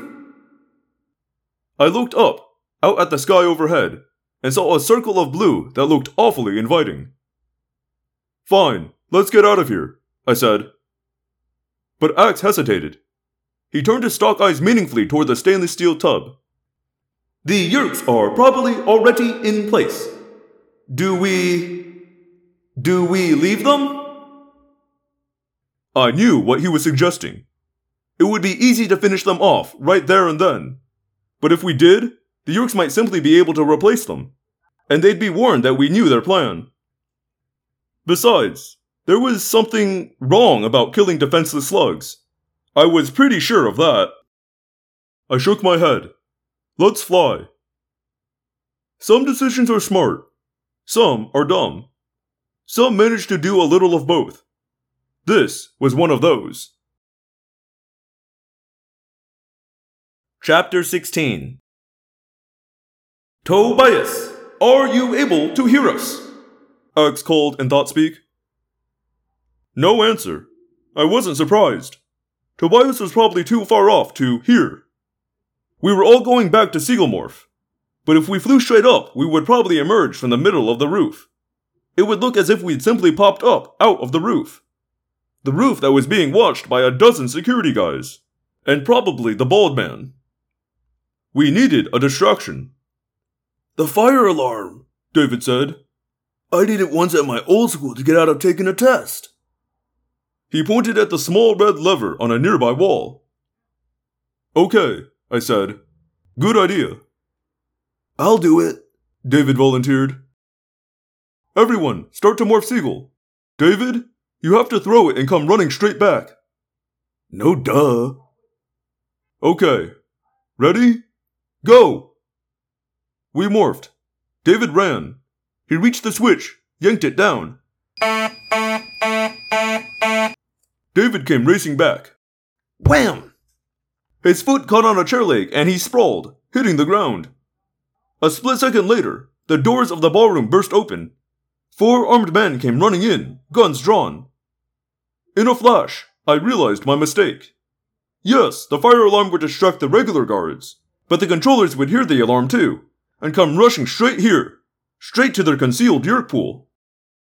David rolled under a table, out of sight. Instant decision time. Everyone finish morphing and get out of here, now! I'll get David. But, Rachel said. Not now, Rachel, I said through gritted teeth. Close the archway behind me. David and I will find another way out. I dropped to my knees and crawled out of the pillar. I was out of sight of the advancing controllers as I made my way under the table. But peering down the long line of chair legs, I saw David. Only, David wasn't David anymore. Cassie had helped him acquire a combat morph. He'd chosen a male lion. As I watched, I saw the bushy mane sprout from around his neck. I mouthed the word no silently. We needed to escape, not fight. But David just grinned. He was still grinning as 3-inch-long yellow canine teeth grew from his suddenly puffy upper lip. Bar the door, one of the controllers ordered. Push a couple of tables up against it. I'll use the secure link to contact our people. We can't have any of the other security forces barging in here. I saw feet moving. I heard a table being shoved across the carpet to block the main door. Okay, if we have Andalite penetration, they could be anything, even flies. It's probably just a false alarm, nothing to do with us.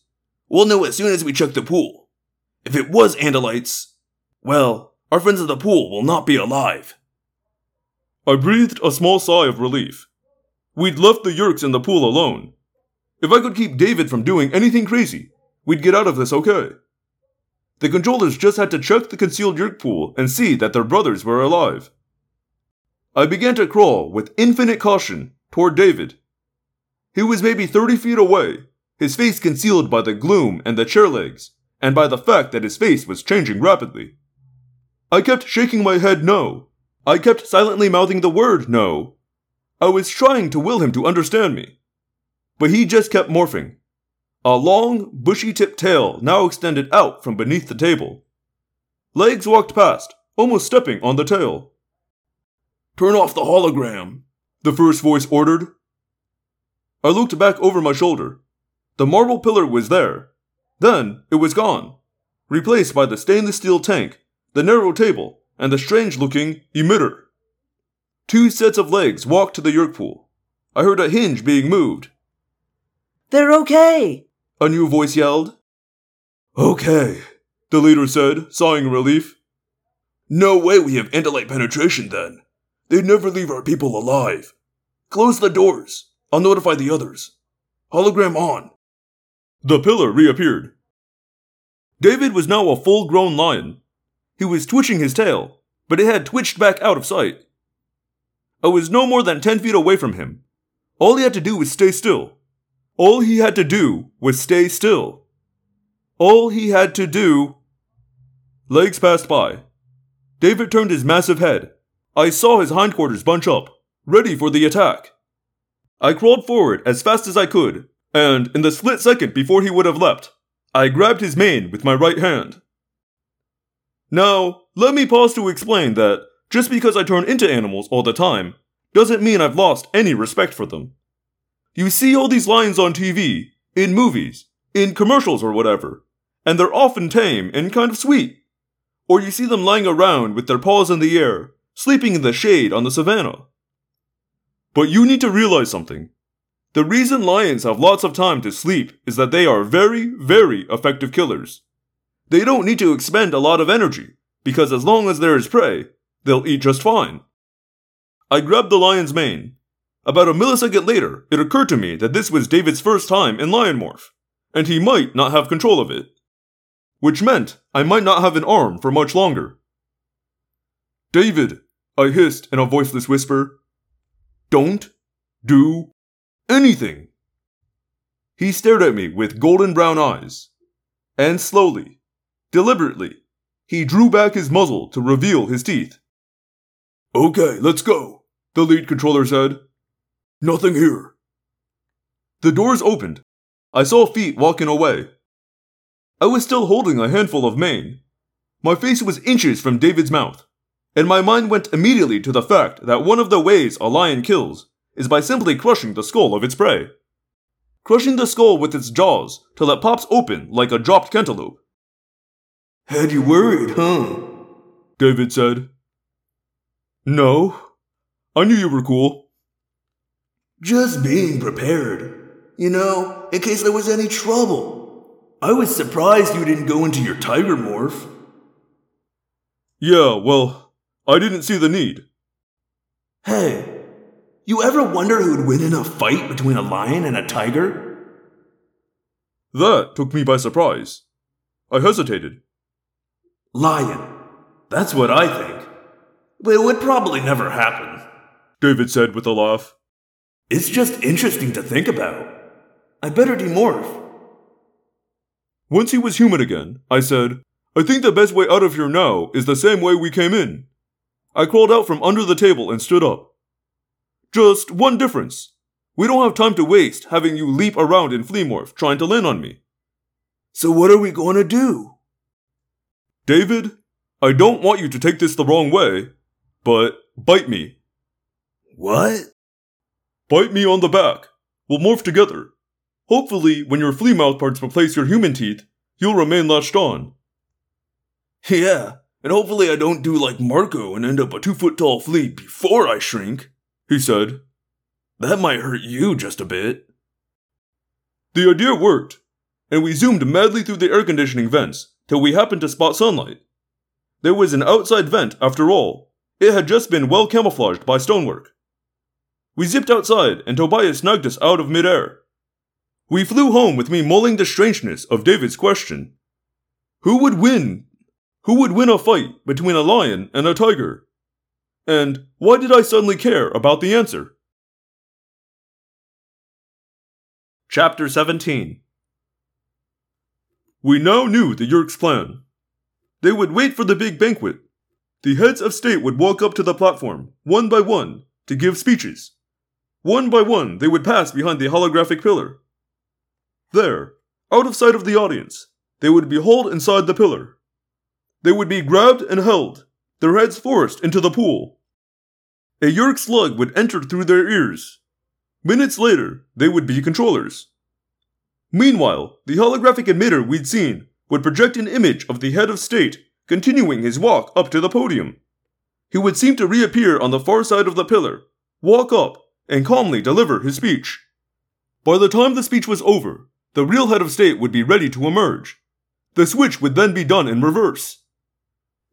Tony, the White House protocol guy, is the man with the slash on his shoe, I told the others as we gathered in the barn. That was the whole purpose behind grabbing the helicopter. It wasn't the president they were after right then.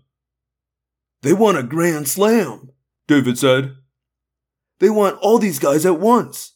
So they snagged the second helicopter, the one that always accompanies Marine One, to throw off possible terrorists.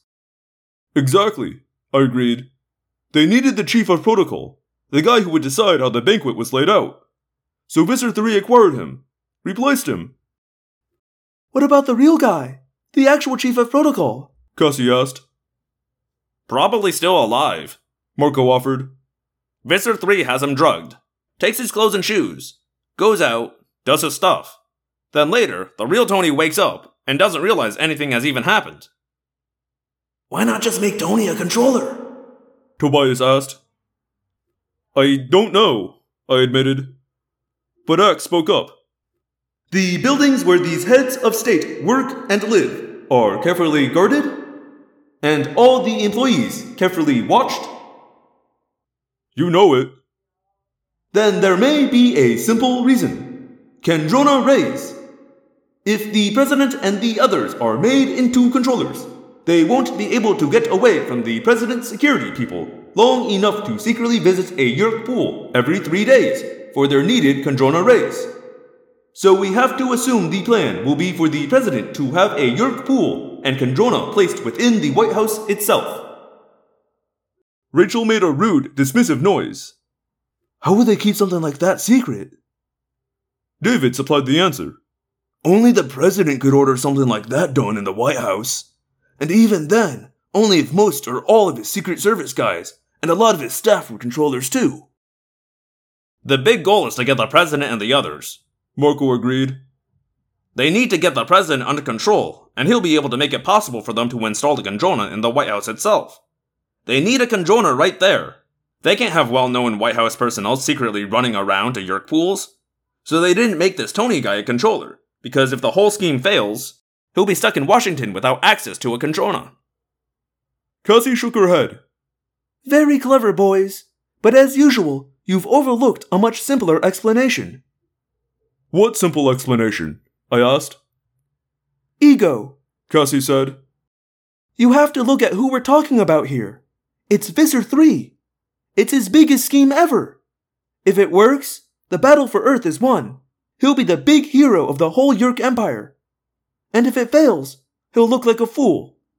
So what's he gonna do? Stay aboard the Blade ship and watch? Not Visser 3. He wants to be there. He wants to be able to say, "Look, I did it all. Me." I nodded. As usual, Cassie had seen what I had missed. Cassie grinned. Typical males, She said airily, self-mocking. All you think about is plot. You always forget it's about personality. It's about character. Visser 3 has to be there, see? He's an egomaniac. Marco, David, Axe, Tobias, and I all looked at one another, feeling a little disgruntled. I still like our explanation, David said, speaking for all of us. Well, I assume this banquet is tonight, I said, looking at my watch. And if I'm right, we have very few hours to figure out how to bust up this plan. I need to spend some time at home, Rachel said. You probably do too, Jake. Actually, I'm pretty free for now, I said. You heard about Sadler, right? She hadn't. So I told her about our injured cousin, about my parents going to help out, and about the fact that Sadler was not necessarily going to survive. Everyone made the right noises of sympathy. So did David. But while his mouth was making the right words, I saw something disturbing in his eyes. Something I couldn't quite put my finger on. I glanced at him, and he looked at me with a face that seemed to be shining with restrained excitement, like someone who had just figured out how to win the lottery. And I heard an echo of Cassie's words in my mind. It's always about character. Chapter 18. I didn't know David. I realize that now. I hadn't really had the time to get to know him. It had been one crisis piled on top of the next since we'd first learned about David finding the blue box. I knew each of the others. Name any situation. I could tell you exactly how Cassie, or Marco, or Rachel, or Tobias, or even Axe would react. But David remained unknown, unpredictable. He'd been brave, mostly. He'd done what he had to do, mostly. But there had been things. The way he had been an Eaglemorph and attacked some passing bird for no reason. The way he'd gotten weird in the Lion Morph. And the thing with breaking into the hotel room. All totally understandable. Nothing really awful. Not given how his entire life had been ripped apart. He seemed to get along with Cassie and Rachel and Tobias okay. He mostly ignored Axe, like he was afraid of him. Which is easy to understand. Andalites take some getting used to. He and Marco obviously did not get along, but that was easy to understand too. Marco is my best friend in the world, but, like Axe, he can take some getting used to.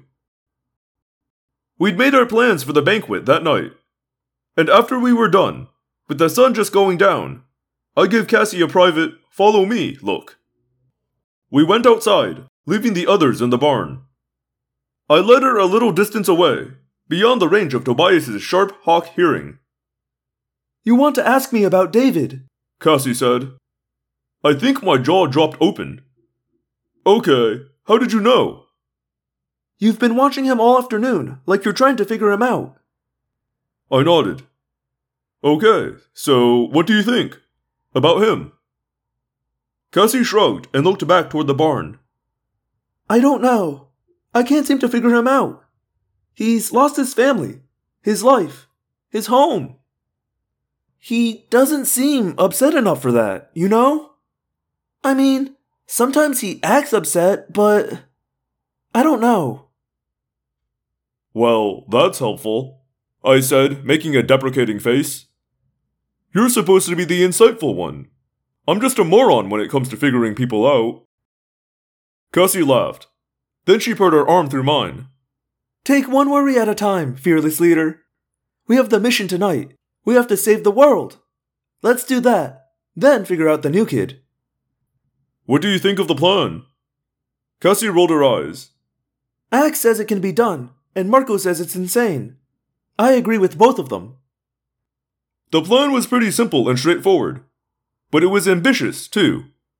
See, we didn't just want to save the heads of state. We wanted to force them to confront the truth, that there were aliens among us and we were under attack. If we could do that, the world really would be saved. Axe had explained the way the hologram of the pillar and its force field were created. A ship, probably Visser 3's blade ship, was parked maybe 10,000 feet above the hotel. It was cloaked, so it would be invisible to radar and eyesight. It had to hold its station perfectly, never wobbling. It beamed the holographic picture and the force field down through the roof of the banquet hall. It took enormous, unimaginable amounts of energy. Especially with inferior Yeerk technology, Axe had said snidely. Andalite technology would do it better, of course. But Eric and the other tree use holograms constantly, Marco pointed out. Their visible bodies are holograms. Yes. Obviously, in that one area, the technology the G possess is somewhat superior, even to Andalite technology. Way superior, Marco said, deliberately busting Axe and grinning the whole time. Way superior. I mean, just so I have this straight, you're saying the Chi technology would be to Andalite technology, like human technology is to, say, chimpanzees? That brought a laugh from everyone, all except David. David's gaze was somewhere else. He was looking at us, but from far off. Like we were each animals at the zoo. Like he was sizing us up. Axe got the best of Marco in the end. Actually, the gap would have to be even wider, since there really isn't all that much of a difference between human technology and chimpanzee technology. Whoa! Score one for the Axe Man, Rachel said. The basic plan was simple enough. According to Axe, the beams from the blade ship were focused to be strongest at ground level. The higher you got, the easier it would be to penetrate the beam and get inside the hologram. From that point on, you could drop straight down to the hidden Yeerk pool. Just a few major problems. We would have to instantly take out any controllers who were stationed within the hologram column. And if any of us stepped outside the hologram, there would be security guys on us before we could think. Then we'd have to be ready to snatch the various world leaders as they were pushed toward us, and convince them to play along, despite the fact that most of them didn't speak English.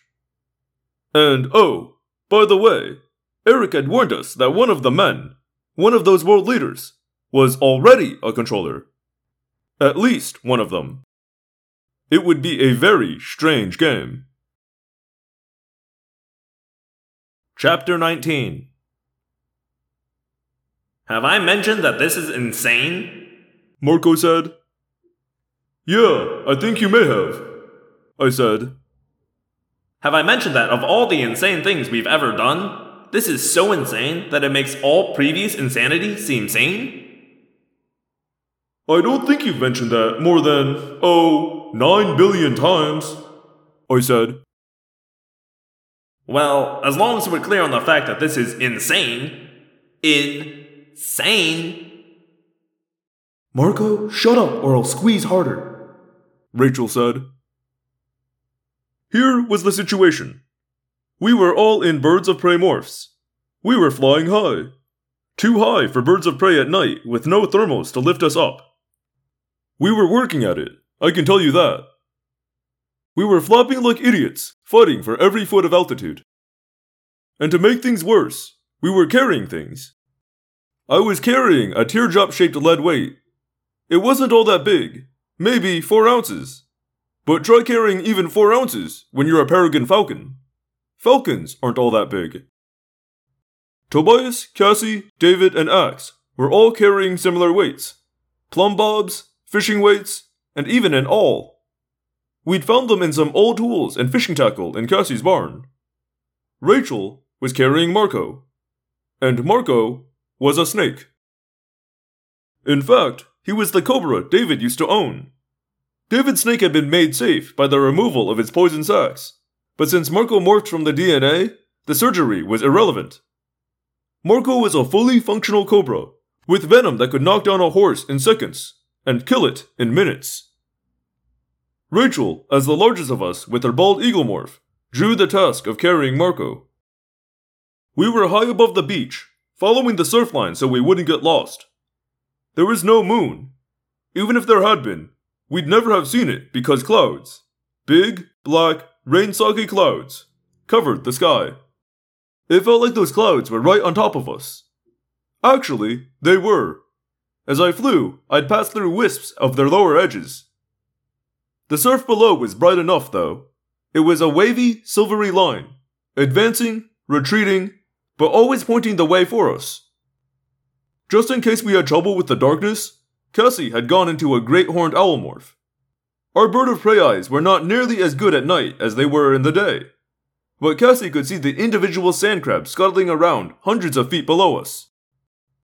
Ahead and far below, the lights of the Marriott Resort were blazingly bright. It was lit up like a Monday night football game.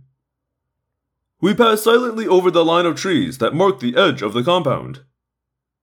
Oh, wow! Cassie said suddenly. It's him! Cool! It's who? I demanded in alarm. The president! He's walking from that cottage over to another cottage. Can't you see him? He's wearing shorts. Hey, let's go see if we can get an autograph, David suggested, and then broke up laughing at his own joke. Axeman? Tobias asked. Are we high enough to be able to penetrate this force field? I believe so, Axe said. Probably. Most likely. Well, that's reassuring. Marco, of course. I will go first, Axe said. If I appear to run into an invisible wall and am knocked unconscious and fall toward the ground, you'll know the force field is still too strong at this height.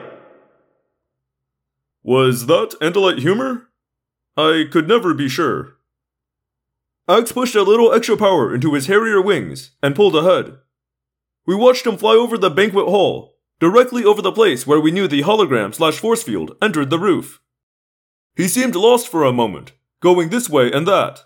Then, I am inside, he said.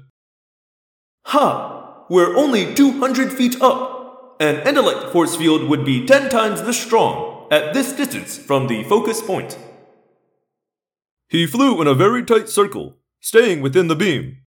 We flew to catch up with him. There was an itchy, creepy, crawly sensation as I flew through the perimeter, like ants covering my feathers. But then I was in.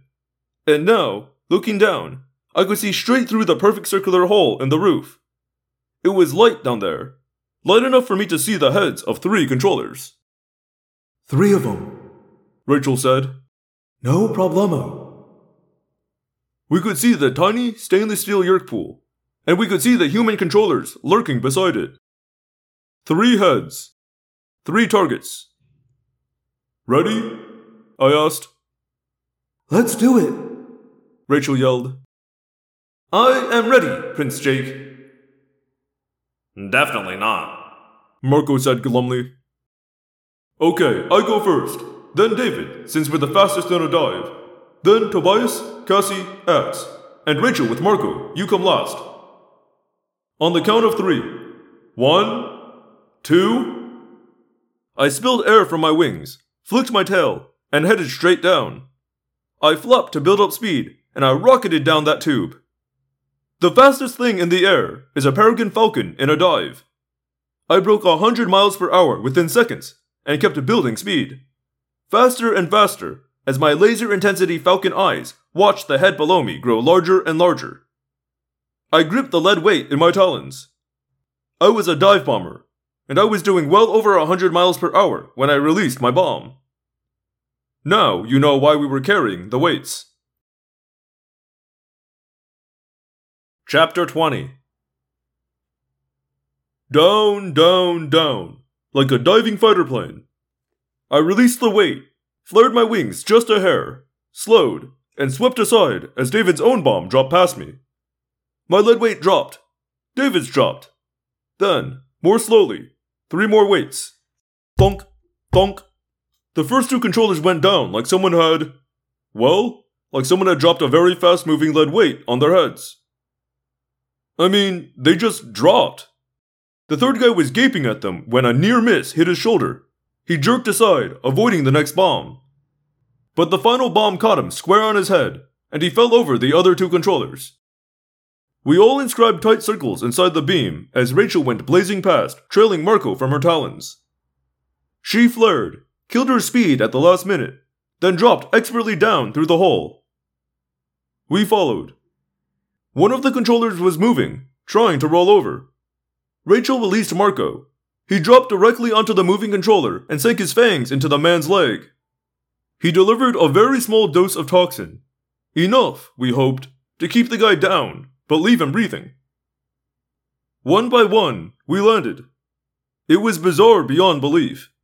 We were invisible to everyone else in the banquet hall, but they were not invisible to us. The place was jammed. Hundreds of people, men in tuxedos, women in gowns. They were sitting at the long tables, milling around and talking, and leaning over to whisper to one another, and nibbling appetizers, and sipping white wine. And these weren't just people. They were people of the seriously important, powerful variety. The main table extended straight out from us. The man closest to us could have reached out and touched us. Only if he had, he'd have felt what he thought was a cool marble column. I noticed that one of the lead weights had bounced out of the hologram. It lay at some woman's feet. Fortunately, no one had seen it come flying out of a seemingly solid pillar. We were all demorphing rapidly, but I think we were all busy being a little awestruck, too. 3 places down along the table was the Premier of Russia. Down from him, the French Prime Minister. I had to resist a powerful temptation to just step out of the pillar and say, "Hey, look at my man Axe here. Get a clue. Aliens are real and we're being invaded." I had to resist because there was an extreme number of guys in dark suits with sinister bulges under their jackets and very, very serious expressions.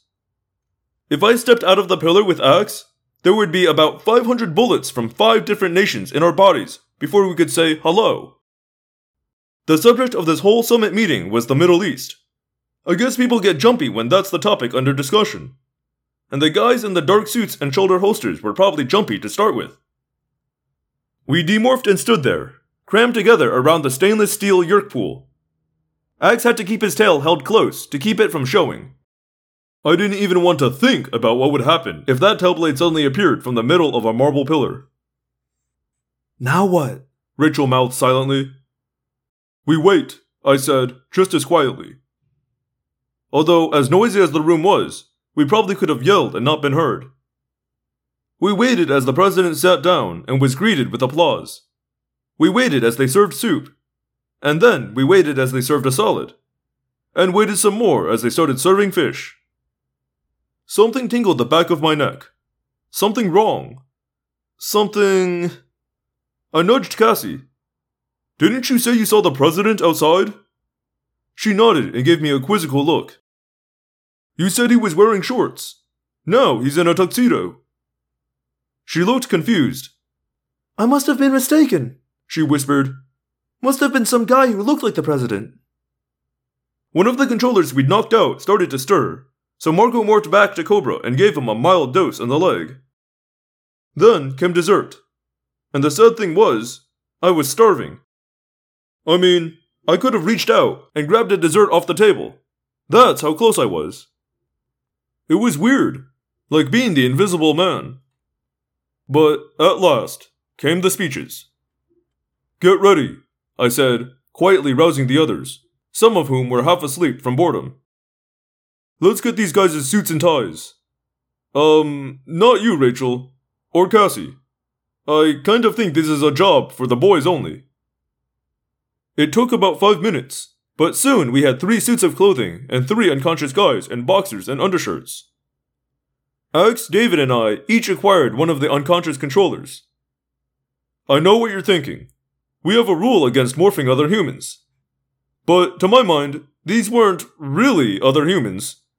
The bodies may have been, but their minds were pure Yeerk. Besides, there was no other way.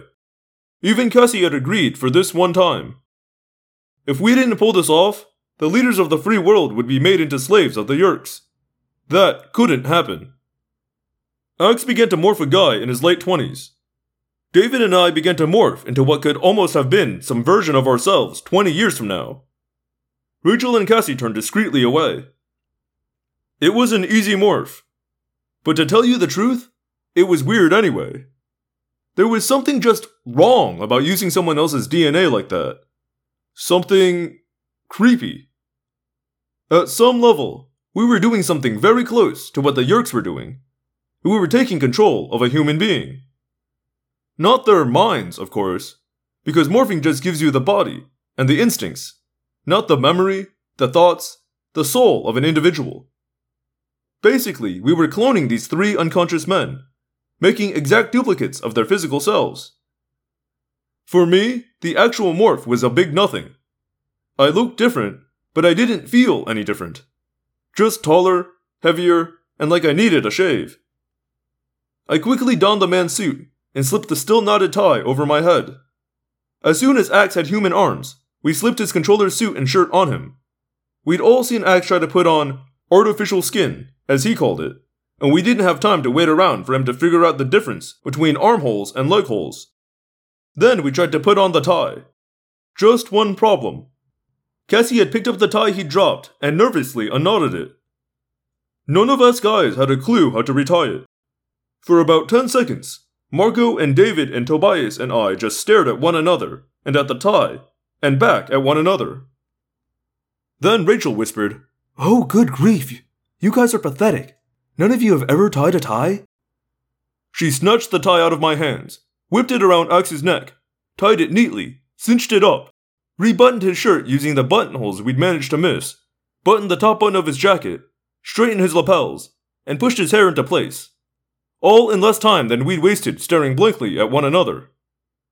She grabbed one of Axe's shoulders and spun him around to face the doorway in the force field. The Yeerk's plan was simple. Wait until one of the presidents or prime ministers disappeared behind the marble column. Then, when the hologram was opened for just a split second, the 2 controllers waiting there would shove their victim inside.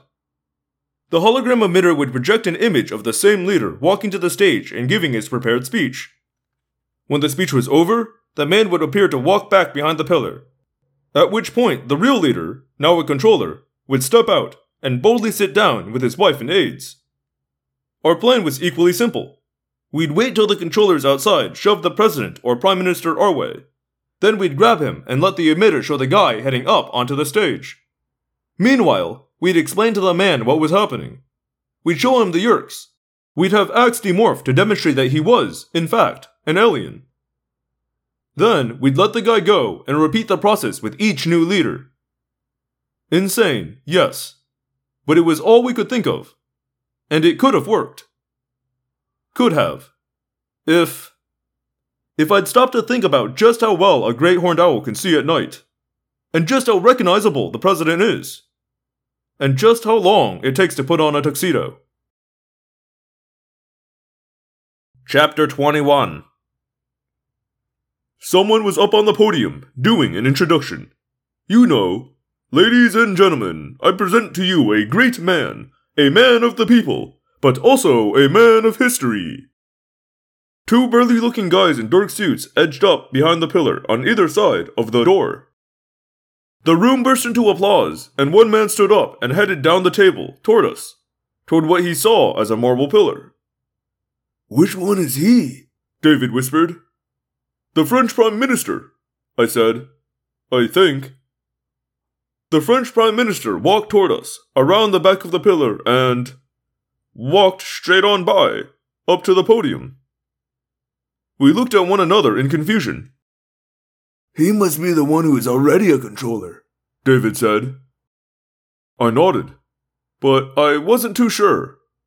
Something was bothering me, hovering just out of reach in my brain. I had that feeling before, that terrible feeling that I'd missed something. Unfortunately, like most premonitions, it was useless, because usually that kind of premonition turned out to be wrong. Still, I tried to focus, tried to figure out what was nagging at me. The French Prime Minister spoke for about 10 minutes, and then went to sit down. Another introduction followed, and then the Russian Premier headed toward the podium. We tensed up again. He came closer. Closer. This time it had to happen. Eric the Chi had always had excellent sources of information, and Eric had said only one head of state was definitely a controller. The Russian Premier walked past, and up onto the platform. He began talking, pausing every few seconds for the translator to translate his speech into English. That's when I knew. "Oh man," I whispered. "It's a trap." For a moment, I couldn't do anything. I couldn't think. I couldn't even breathe. I just stood there, reeling. Then, I realized I knew one thing, at least. "Battle morphs, now!" I hissed. No one asked why. No one hesitated. I demorphed to my own body.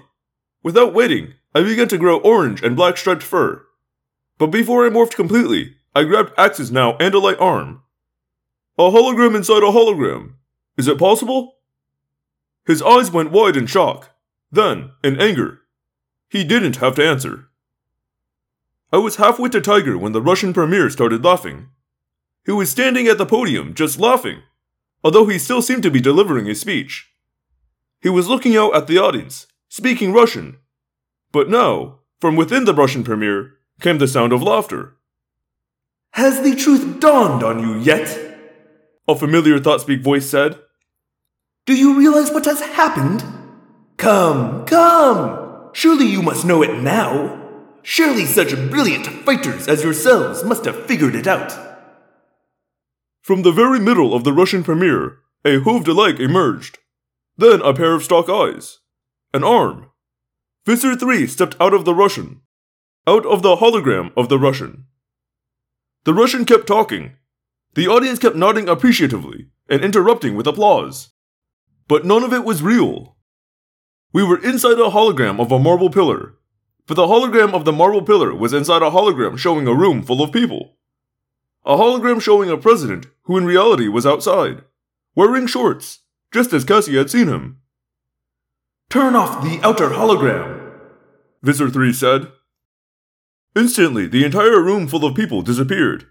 All the heads of state, all the guests, all the food, all the sounds of laughter and applause and conversation.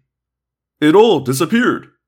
Instead, we saw the banquet room itself, empty except for the rows of tables and chairs. That, plus a solid wall of Hork-Bajir warriors completely encircling us, each with a Dracon beam leveled directly at us. Or at least at the marble pillar they could see. Now, Visser 3 said with exquisite enjoyment. Now you may turn off the inner hologram.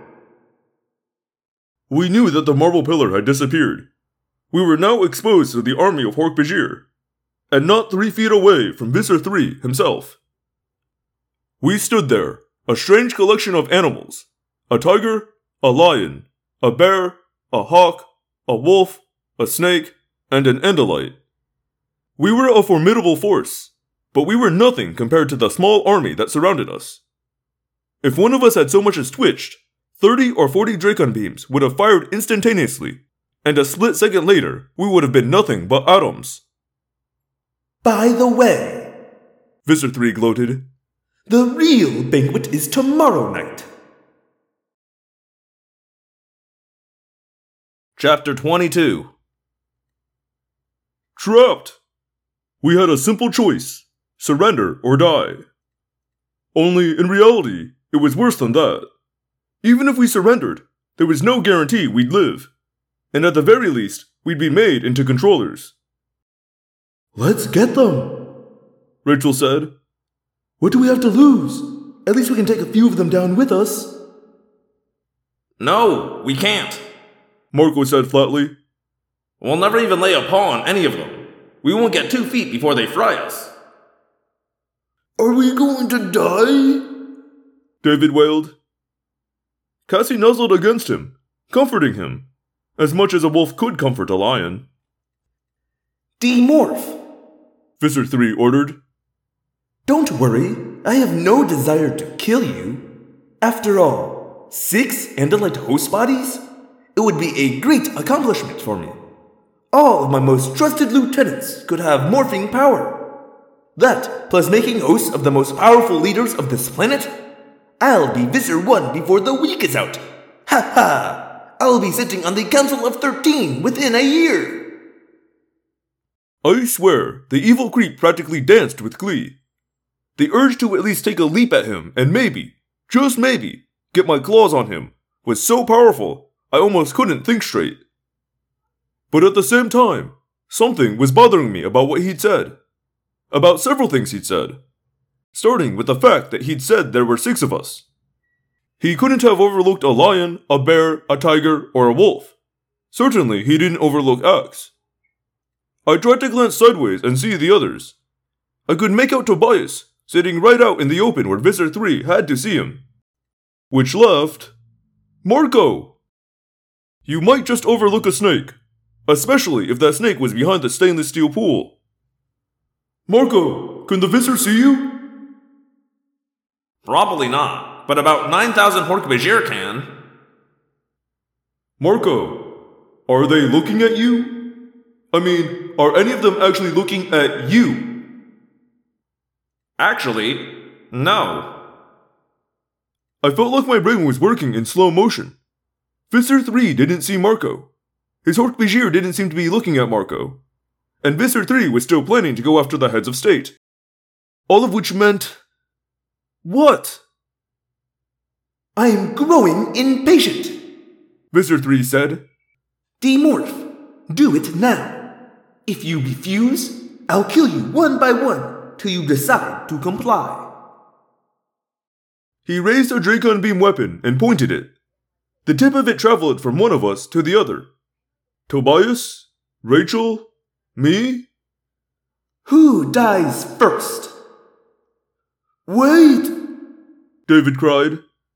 Don't shoot me! I'll demorph! I don't care about this! Ah! Cassie clamped her jaw down around David's right hind leg. Sweet, gentle Cassie. David roared in rage and pain. A roar that made my skin vibrate and made Visser 3 jump. Instinctively, David jerked around, reaching for Cassie's head with his own fangs. But Cassie was too clever for that. David spun around, trailing Cassie like an extra tail, but he could not reach her. Stop it! Stop it or I'll shoot now! Visser 3 yelled. David! I yelled. Get a grip! Stop it! The Hork-Bajir just kept watching, Dracon beams raised as the weird fight of lion and wolf continued. And that's when it began to click. Even as I was yelling at David, the last puzzle piece fell into place. How the heck did he get all those Hork-Bajir in this place? I demanded suddenly. We could barely get a dragonfly in here. If I was right. Was I right? Or was I just desperate? Rachel, explain to David that he needs to knock it off. I snapped. Rachel was on all fours. She half rose up to a sort of bear crouch. She reached out with her left paw and swung hard. She connected with David's snarling, snapping jaw. David staggered. Cassie released David and jumped back. Ha! Andalites fighting among themselves. Visser 3 crowed. But as entertaining as it is, I order you to stop. She bit me! David yelled, outraged. I'm going to kill you first. Visser 3 said to David. No, I'll demorph! See? I'm doing it! Shut up, you pathetic, gutless weasel! Rachel screamed. You won't have to wait for Visser 3 to kill you. They're threatening me! David cried, running toward Visser 3. And then I knew for sure. Visser 3 turned his Dracon beam on David. He hesitated. But more important, none of the Hork-Bajir even flinched. I'm on your side! David yelled. Bad choice, David, I said coldly. Axe? Yes, my prince. A hologram inside a hologram. That's what we had, right? Yes, the hologram of the marble pillar was inside the hologram of the banquet. Any reason, any technical reason, I mean, why it couldn't be a hologram inside a hologram inside a third hologram? A third hologram? Rachel said. Yeah, a hologram of a whole army of Hork-Bajir. I said. A projection. A fake. I don't think they're really there. I think Visitor 3 is here, and maybe he's got a couple of human controllers with him. But that army of Hork-Bajir around us? I don't think this is a live show. I think we're watching a videotape. You sure? Cassie asked. Marco, you're out of Visitor 3's sight. Start moving toward the Hork-Bajir. Attack them? All on my own? Jake, buddy, you better be right. Yeah, I'd better be. Chapter 23. I'm slithering, Marco said. I waited. If I was wrong, Marco would die first. But if I was wrong, we'd all be pretty close behind him. All except David. Maybe. David was standing beside Visser 3. He was demorphing, but he was demorphing slowly. It would be impossible to tell that he was human. So far. In a few seconds... No! David was remorphing. He was getting more lion-like again. Jake? Marco said. I just bit a Hork-Bajir on the leg. He tasted like air. I went right through him. Hologram, but no force field. It is a hologram! I yelled triumphantly. There are no Hork-Bajir, just us and the Visser. Well, Rachel said. I think I'd better just... No, I said. I'm faster than you are. I'll get him. But I'm closest, David said suddenly. David was standing just 2 feet from Visser 3. You want to kill someone, you filthy abomination? Destroy me first! Axe yelled suddenly. A distraction! Good old Axe. Visser 3 swung his Dragon Beam toward Axe, and David struck! A powerful swipe of his massive forepaw, and suddenly Visser 3's legs buckled. He toppled forward. He landed, hard on his face and chest, but he kept his grip on his weapon. David was on him in a flash. The Hork-Bajir just kept watching. But through the hologram, out of the projected Hork-Bajir, half a dozen human controllers leapt, guns drawn. David lunged at Visser's throat. I saw one bullet come out of the far side of David's shoulder, leaving a red hole the size of a quarter. A pinprick to a lion. But David pulled back, and Visser 3 was already morphing. Don't use the human guns, you idiots! Visser 3 yelled. You want everyone in this complex to hear? Draw your Dragon Beams! My turn to get into the fight. I leapt for the nearest human controller. I hit him as he was fumbling inside his jacket. I knocked him back into and through the holographic wall of still impassive Hork-Bajir. Suddenly, we were outside the illusion. We were in the empty banquet room. I rolled off the human controller, got just enough distance, and nailed him across the face with my paw. He went down and stayed down. It wouldn't kill him, but getting hit by a tiger, even with claws retracted, was roughly like getting popped in the jaw by a cement block. The remaining guards were struggling to draw Dragon Beams. David was all over Visser 3, but Visser 3 was getting more powerful by the second. I don't know what hideous alien beast he was morphing, but it was dark and large and had more arms than it should. I leapt at the next controller I saw, but Rachel loomed up behind him and tapped him lightly on the head.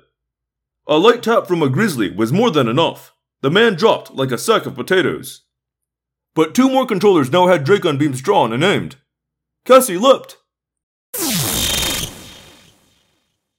A Dragon Beam fired. Cassie howled and fell short of her target. A burn stripped her side, as if someone had placed a red-hot pipe against her. I could smell burned fur. The controller who had shot her ran up and pointed his Dragon Beam directly at her head. No! I yelled. Visser 3 had managed to push David away, but large and terrifying as the Visser had become, he suddenly discovered he had an Andalite tailblade pressed against his throat. Tell him not to fire. Ux said. If he pulls the trigger on that Dracon beam, I remove your head. Everything froze. No one moved. The only sound was panting. A standoff? Visser 3 practically screamed. I won't accept that. I have you. I have you at last. You won't escape me. Ux pressed his tailblade against the dark, pockmarked lizard skin of the morphed Visser's throat, till black blood began to seep out. Still, the Visser wasn't ready to give in. He'd gone into a lot of trouble to catch us. He'd taken a big risk. And you don't get to be a Visser of the Yeerk Empire without being determined. Which of you is the human? He asked, his thought-speak voice suddenly silky and insinuating. Ux was the one to answer. Humans? He forced a laugh. You are losing your sense of reason, Visser. Humans do not morph. I know you found the blue box. Visser 3 said coolly. I know a human boy named David found it. And I know you Andalite bandits have gotten to him. You either killed him or made him one of you. And killing him in cold blood wouldn't have suited the hypocritical Andalite sense of morality. He was demorphing, returning to his own stolen Andalite body. His stalk eyes were re-emerging now, and he turned them to look from one of us to the other. One of you is the human child named David. It's to you that I'm speaking, David. David, your parents are with me. They miss you. They would like to see you again. David, don't say I started to say, but too late. You took my parents, David said. You turned them into Yeerks. Yes, but we would not do that to you, David. I give you my word. You would be allowed to live free with your parents. Liar. Ux sneered. The word of Visser 3. What other choice do you have? Visser 3 continued, ignoring Axe. We know what you look like. You'll never be able to go out in the world again, David. Never go to one of your human entertainments. Never. Silence! Ux said. Are you afraid for the young human to hear the truth? You see, David? They can't allow you to learn the truth. The Andalites are a race of liars. One of the controllers touched the earpiece in his ear. Visser, humans coming. So, what will it be, David? The Visser asked. Come with us now. We'll take you to your parents. Don't waste your time, Visser. Ux said. Visser, humans coming fast. U.S. Secret Service. We're monitoring their communications. They are searching for the location of all the noises. They'll reach us in minutes. Visser 3 hesitated still. I could see the frustration on his face. His main eyes were burning with rage. Come over to us, David. Go to your old home. We'll watch for you there. Come over to us. We'll make you powerful, safe. Visser 3 began to morph again, this time emerging as Tony, the protocol chief. One of the controllers was already opening a briefcase with one of Tony's suits inside. Turn the inner hologram back on, Ux directed. Just wait till we are all inside it. We drew apart, two armies observing a truce. The Yeerks backed toward the door as Visser 3 continued to morph to human. We edged within the area that would be concealed by the hologram of the pillar. 10 minutes later, we were away from the resort. Shaken, filled with doubts, no closer to our goal of protecting the leaders of the free world. But alive. Chapter 24. We flew home through darkness. I knew the moods of my friends. I knew who would explode and when. I contacted them, one by one, in private thought-speak. Don't say a word, Marco, I warned. About what? About the fact that David was ready to... I don't have time to argue, Marco. Just don't. I never do that. I never hand out orders. I mean, I am supposed to be the leader, but I don't give orders. I just don't feel like I have the right.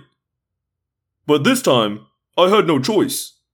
One wrong word, and we could be in bigger trouble than we were already in. You guys know I was just faking the big yerk out, right? David said. Yeah, right. Rachel began. Rachel, shut up! I snapped so only she could hear me. I was! David yelled. I was never going to surrender. And you have no right calling me a coward, Rachel. Maybe you're a coward. Rachel, not one word, I said. You hear me? Not one word. Then, one by one, I contacted Tobias, Axe, and Cassie. The message was the same. No one disses David. We all accept his story. We all play along like we believe it. I mean, look. David was saying. I'm the one who took him down, right? I mean, I got the creep. Even though Cassie had been chewing on my leg, which was totally unnecessary. You did great, David, I said. Yeah, I think you almost finished the guy off. Marco enthused. I was impressed, Rachel said. Then added privately to me. The gutless, treacherous little worm. He blows with the wind. He turned on Visser 3 when he saw we might win. David seemed to relax as we flew. Then he went beyond relaxing. He started bragging. Like I was ever scared of that guy? No way. Him and me, we had a score to settle. And I would have taken him down. Only the way it played out, I couldn't. You know, because they got Cassie and all. Yeah, thanks for holding back, David, Cassie said. I guess you saved my life. No problem, David said. It went that way all the trip back to the barn. David boasting, us reassuring. And the truth was, I couldn't be totally sure he wasn't telling the whole truth.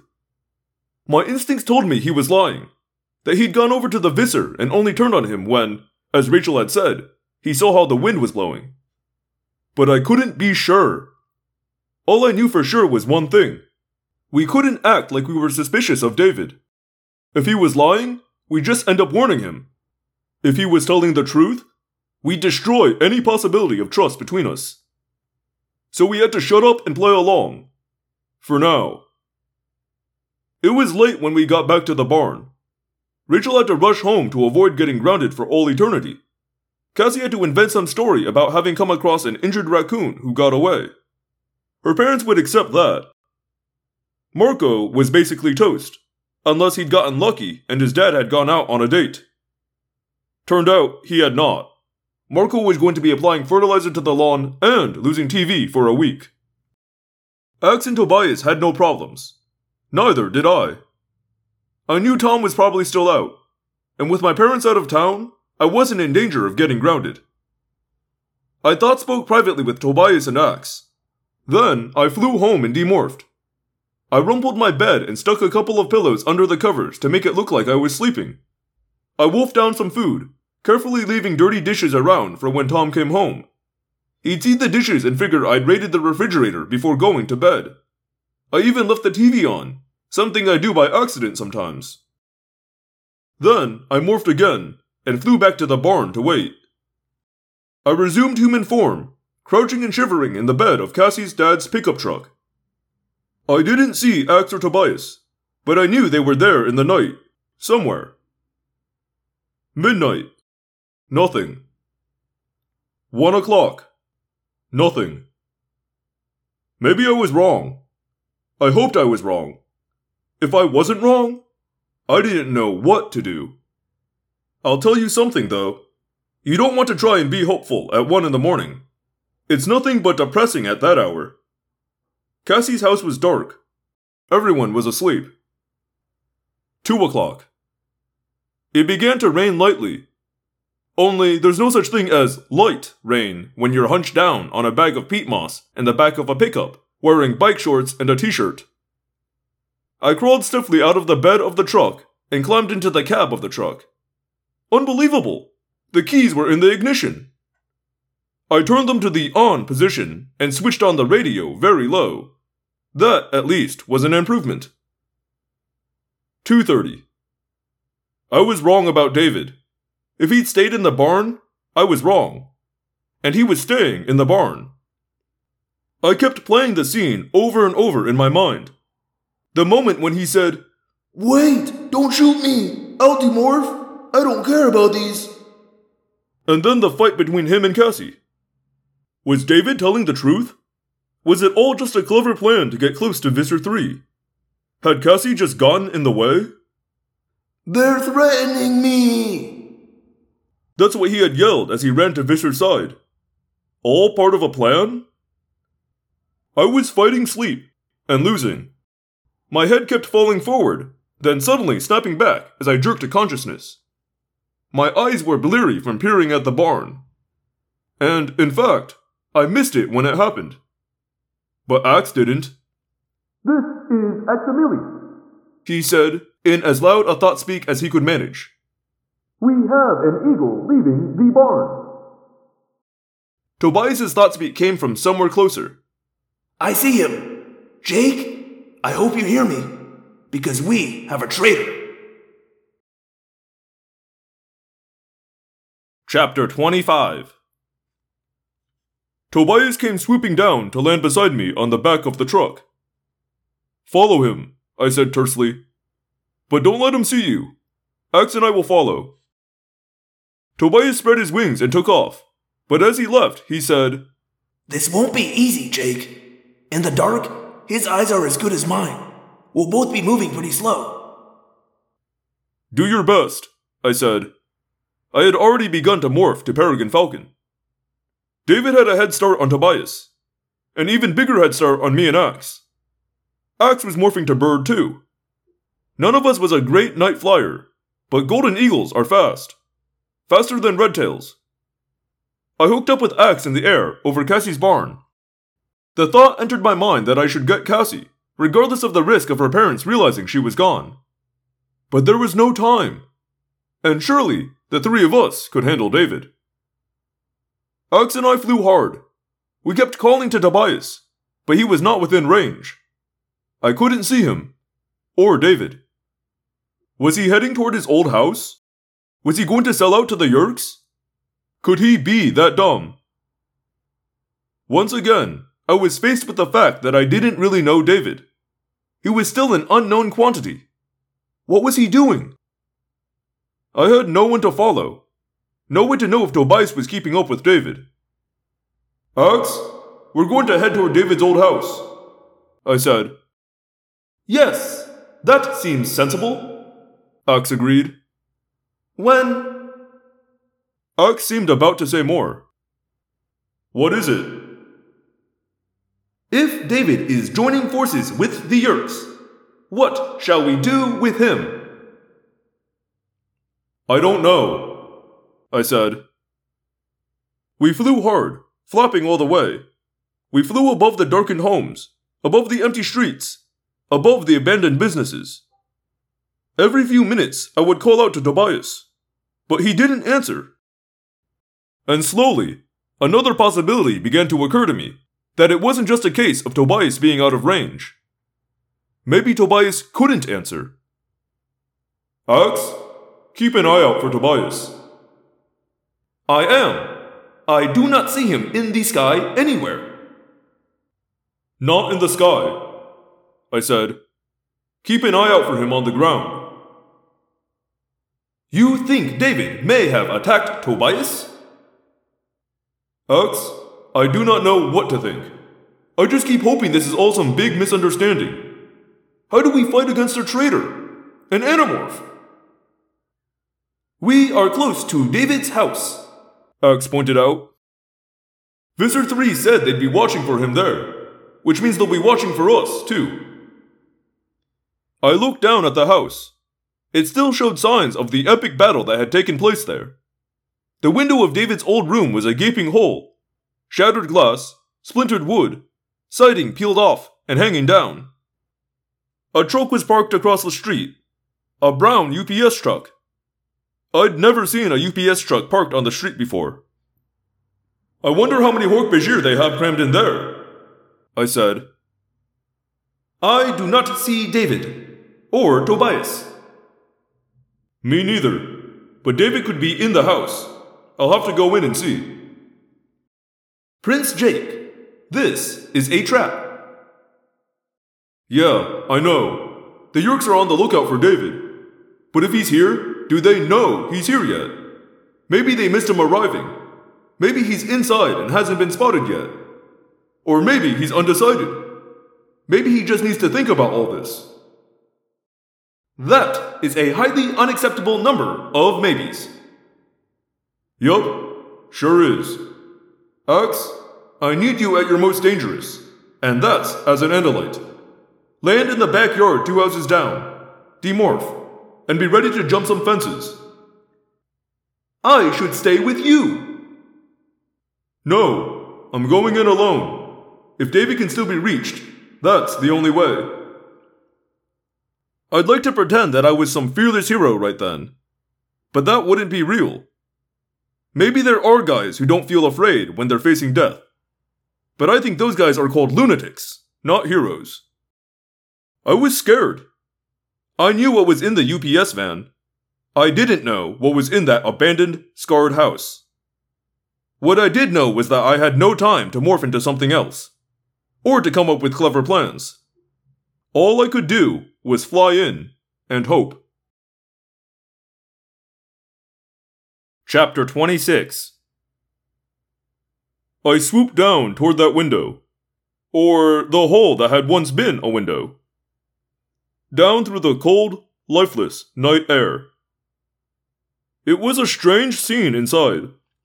The battle we'd fought there had destroyed the walls, annihilating furniture, left the place looking like a house that's been demolished.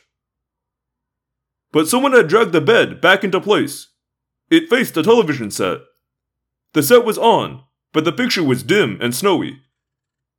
A golden eagle stood on the upright bedpost, watching the TV screen. And that's when I saw the other bird. A crumpled mass of feathers lay atop a wadded-up sheet. Blood had seeped into the material. "Tobias!" I cried. There was no answer. The golden eagle turned its head to look at me. "He was following me," David said. "Trying to stop me." A voice in my head was saying no, over and over again, till it was one long siren wail. No. No. No! "Tobias!" I yelled again. No answer. I didn't know what to do. The eagle, David, was 3 times my size. I was alone. I was straining my hearing, listening for breathing sounds from Tobias. "David, you can't do this," I said as calmly as I could. "Do what, Jake? Turn myself over to the Yeerks? Of course not. You really think I'm dumb enough to try that? That's not what this is about." "Then what are you doing?" I roared, suddenly not calm. "What are you doing, hurting Tobias?" "Hurting him? Oh, he's dead, in case you were wondering," David said. "Definitely dead." My mind kind of went numb as he spoke those words. I strained to hear sounds from the clump of mangled feathers. But there were no sounds. I felt very weak, helpless. How could this be? How could I have let this happen? "Why are you doing this?" I pleaded. "What choice do I have? The Yeerks know me. My parents would turn me in. And you? You and the others? Hey, you made it clear the other night when I checked into the Holiday Inn, right? What was it you said? Something like, 'If you go around using your powers however you want, we can't have you around. You're a danger to us.'" I recognized the words. You think I don't know you were threatening me, Jake? David said. I'm not spending the rest of my life taking orders from you. You and Marco and Rachel and Cassie, you're like this clique or something. Like, do what we say or you can't be one of the popular kids. My family used to move around a lot. I was always the new kid in school. I got used to being pushed around by the so-called popular kids. That's all this is. This is like you and Marco and Rachel are the cool kids. And I'm just the new kid, right? So you get to push me around? Rachel gets to call me a coward? Because I want to stay alive? I don't think so. You murdered Tobias because you think this is some stupid school thing? I yelled. Murder? I don't think so, Jake. He said with a laugh. He's a bird. You may kill a bird, but it isn't murder. I'd never do that. I wouldn't hurt a human. But hey, an animal? That's a different story. He stared hard at me with the laser-focused glare of the Golden Eagle. And what could I do? He was as fast as me, bigger than me. If he had outfought Tobias, with all his experience, he would outfight me. What choice do I have, Jake? David asked, almost sadly. No family. No home. Can't even step out in public as a human. Yurik's after me. The rest of my life, I live in Cassie's barn?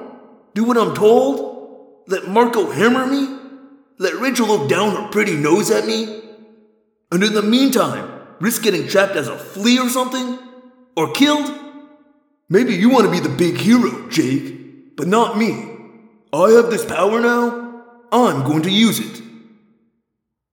The Yuriks will never stop looking for you, I said. They'll never find me. See? All I have to do is acquire some other human morph, right?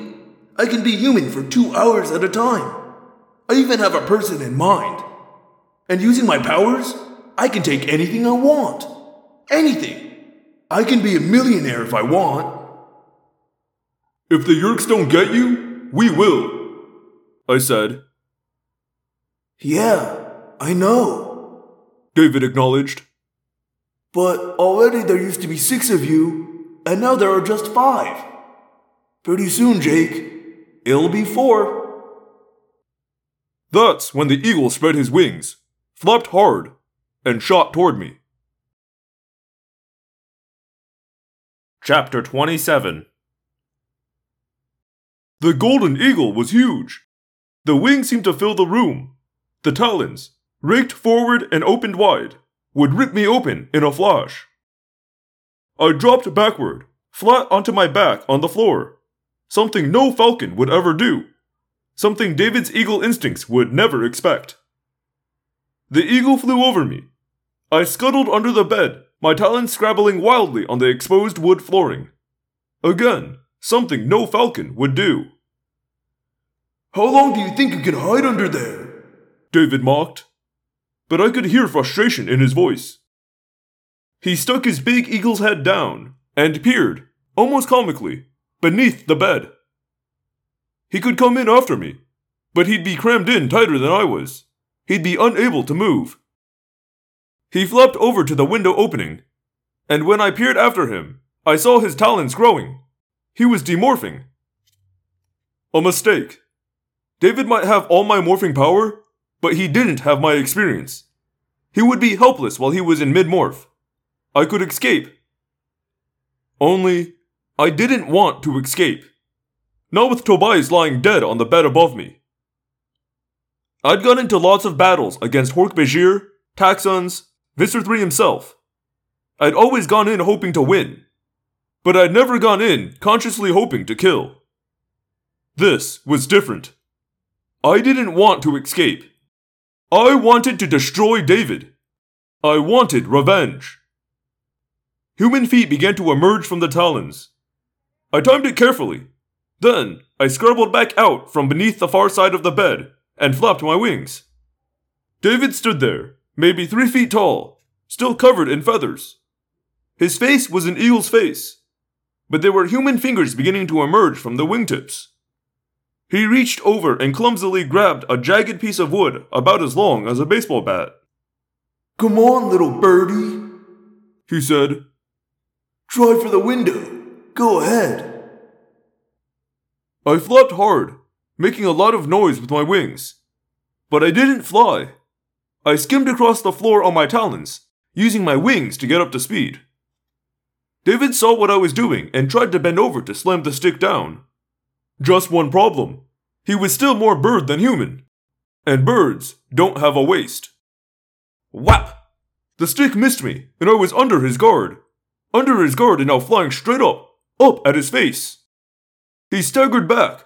He batted at his face with his half-formed hands. But I was too close, and he was too clumsy. I raked his face with both talons.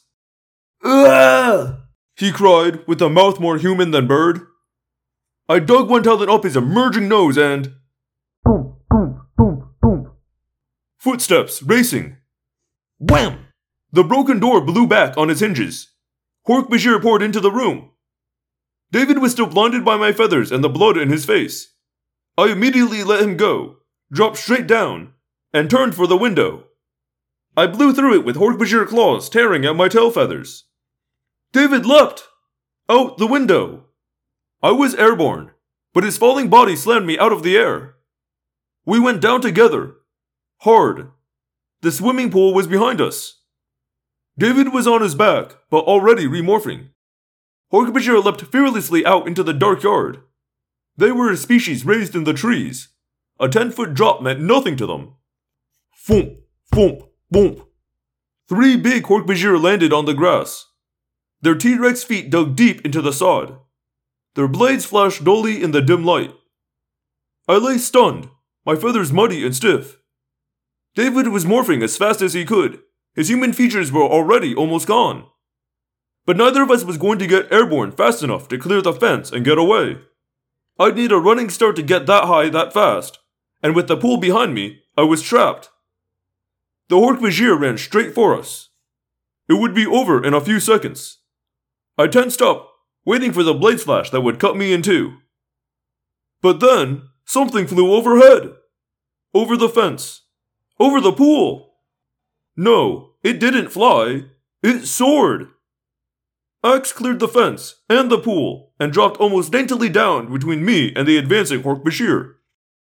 I thought you might wish some assistance, Prince Jake, Axe said calmly. Andalite, the biggest Hork-Bajir spat. Yes, Andalite, Axe said with all the natural arrogance of his people. What a pity for you, Yerk. Now, 1 Andalite is not a match for 3 Hork-Bajir. But the Yerks have a very healthy respect for Andalite tails. So the Hork-Bajir hesitated. They didn't hesitate for long, but it was enough. Axe reached down, scooped me up in his many-fingered hands, and leapt backward over the pool. Whoa, I didn't know you could do that, I said. I didn't either, Axe said. Now Hork-Bajir raced around the pool, coming for us. Now that they were past their first hesitancy, they were fixated on the 1 Andalite they could see and be sure of. They abandoned David. Axe turned around and leapt the fence, facing forward. The Hork-Bajir didn't bother to leap. They came barreling straight through, wiping out the fence in an explosion of splinters and a barrage of noise. Lights snapped on in neighboring houses, but it was too late for the Hork-Bajir. Too late for them to see that the neighbor on this side also had a pool. Axe skipped clear of this swimming pool. The Hork-Bajir plowed in. The 3 7-foot creatures weren't going to drown. The pool was only 6 feet deep. But they weren't going to catch us, either. Overhead, I saw the eagle fly. I have to go after him, I said. Wait till I can morph and come with you, Axe said. No, we can't lose him, I said. Don't follow me. Get help. Get Rachel. She lives close. She can use her owl morph to find us. Maybe. Good hunting, Prince Jake. Normally, I would have said, don't call me Prince. It's a running joke between me and Axe. But this wasn't a night for jokes. Axe, I think Tobias is dead, I said. I think David killed him. That would be a most terrible thing, Axe said. Yeah, get Rachel. If David's killed Tobias, we may have to do a terrible thing too. Get Rachel. I took to the air and raced after the Golden Eagle. Chapter 28. He saw me. He knew he was stronger than me in the air, but still, he flew on. On through the night, as fast as we both could fly. We passed over the school. We passed over the construction site, where the others and I had first encountered Alfangor and become what we were today. I thought he was flying back toward Cassie's barn, but he kept going, apparently without any specific idea of where to go. You've been a long time in that morph, Jake, he called to me. Better demorph. Not as long as you've been in your morph, David. I guess you're right. I was looking for the right place to do this, but I guess I'll have to take whatever comes up, he said. I didn't know what he meant. But then I saw him gliding downward, down toward the empty mall below us. He disappeared behind a stack of air conditioning equipment on the vast mall roof. I looked back, trying to see if Axe had decided to follow me. But no, he'd have done what I asked. He'd have gone to get Rachel. Nothing. The sky was empty. I glided down toward the mall roof, avoiding the area where I'd seen David land. I came to rest on the gravelly roof, exhausted from the endless flapping. I looked carefully, fearfully into the darkness. I strained my hearing, but no one was near. I watched to see if David would fly away again, but in my heart, I knew he would not. David had picked this place. David wasn't going to run. I demorphed and soon stood there, feeling out of place, conspicuous. And yet, I was invisible to anyone on the ground. A raised edge went all around the mall roof. Behind me and to the right were the walls that rose up to the third floors of the big department stores. I was 2 floors up above the main mall itself. I began to morph again. All right, David, I said to the darkness. You want this fight? You can have this fight. The orange and black fur swept across my body. The long tail extended out behind me. I fell forward onto footpads the size of frying pans.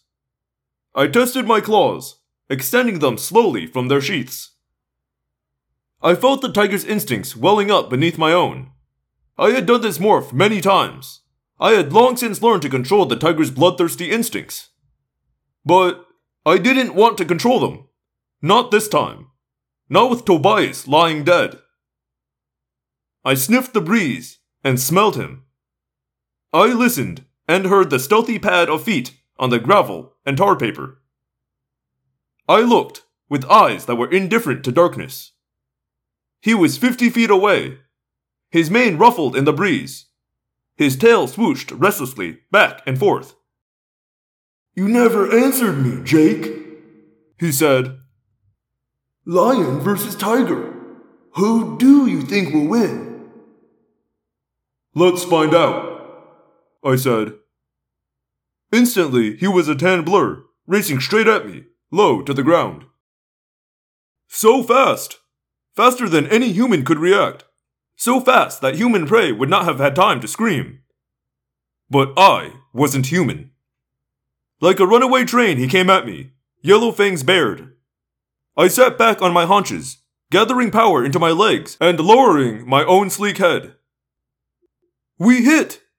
His jaws raked past my ear. I twisted and sank my teeth into his mane! My teeth closed on nothing but hair. Ugh! I cried. I felt as if someone had shoved red-hot spikes into my shoulder. His teeth sank deep into muscle and sinew. I twisted, but that only made the pain worse. I rolled onto my back. My belly was exposed. He released my shoulder and darted in for the kill, hoping to disembowel me. But I was ready. I curled my back legs up and slashed. His head snapped back. Blood flew from his muzzle. Like lightning, I was up on my feet, fast as only a cat is fast, with liquid speed and vicious grace. I was up, but the lion, too, is a cat. The paw hit the side of my head so hard, my eyes exploded in fireworks. I jumped away and barely avoided those deadly yellow fangs. Suddenly, we were both circling, head to head, tails twitching, waiting for the other to make a careless move. He was as fast as I was. I was bigger and heavier, but not by enough to matter much. And he had that mane that kept my teeth from the one target they wanted most, the arteries that pumped blood through his neck. I stared into his eyes. He stared into mine. We were electric, tingling, bristling, buzzing with power and speed and energy. He leapt. We hit, shoulder to shoulder, and rolled across the roof. I was on my feet in a flash, but suddenly I realized I wasn't on gravel. My feet were slipping. My claws had nothing to grip. I was standing on glass, the skylight. Below me, I saw the dim nightlights of the mall. I caught a strange, unreal glimpse of the Waldenbrooks and the baby Gap beside it. It was a 20-foot drop to the upper mall concourse. David leapt. I couldn't grip well enough to move, so I stood, defenseless, as the tan blur came at me like a truck. He hit. His mouth was aimed at my throat. I jerked aside. He slammed into me, and there was a huge, world-filling shattering of glass. Down we fell, slashing and biting and trying to kill, even as the floor rushed up to slam us. And then, in midair, twisting to get my feet beneath me, I felt the teeth. I felt them sink into my neck. I felt the blood gushing. The tiger's blood. My blood. Falling. And already the darkness.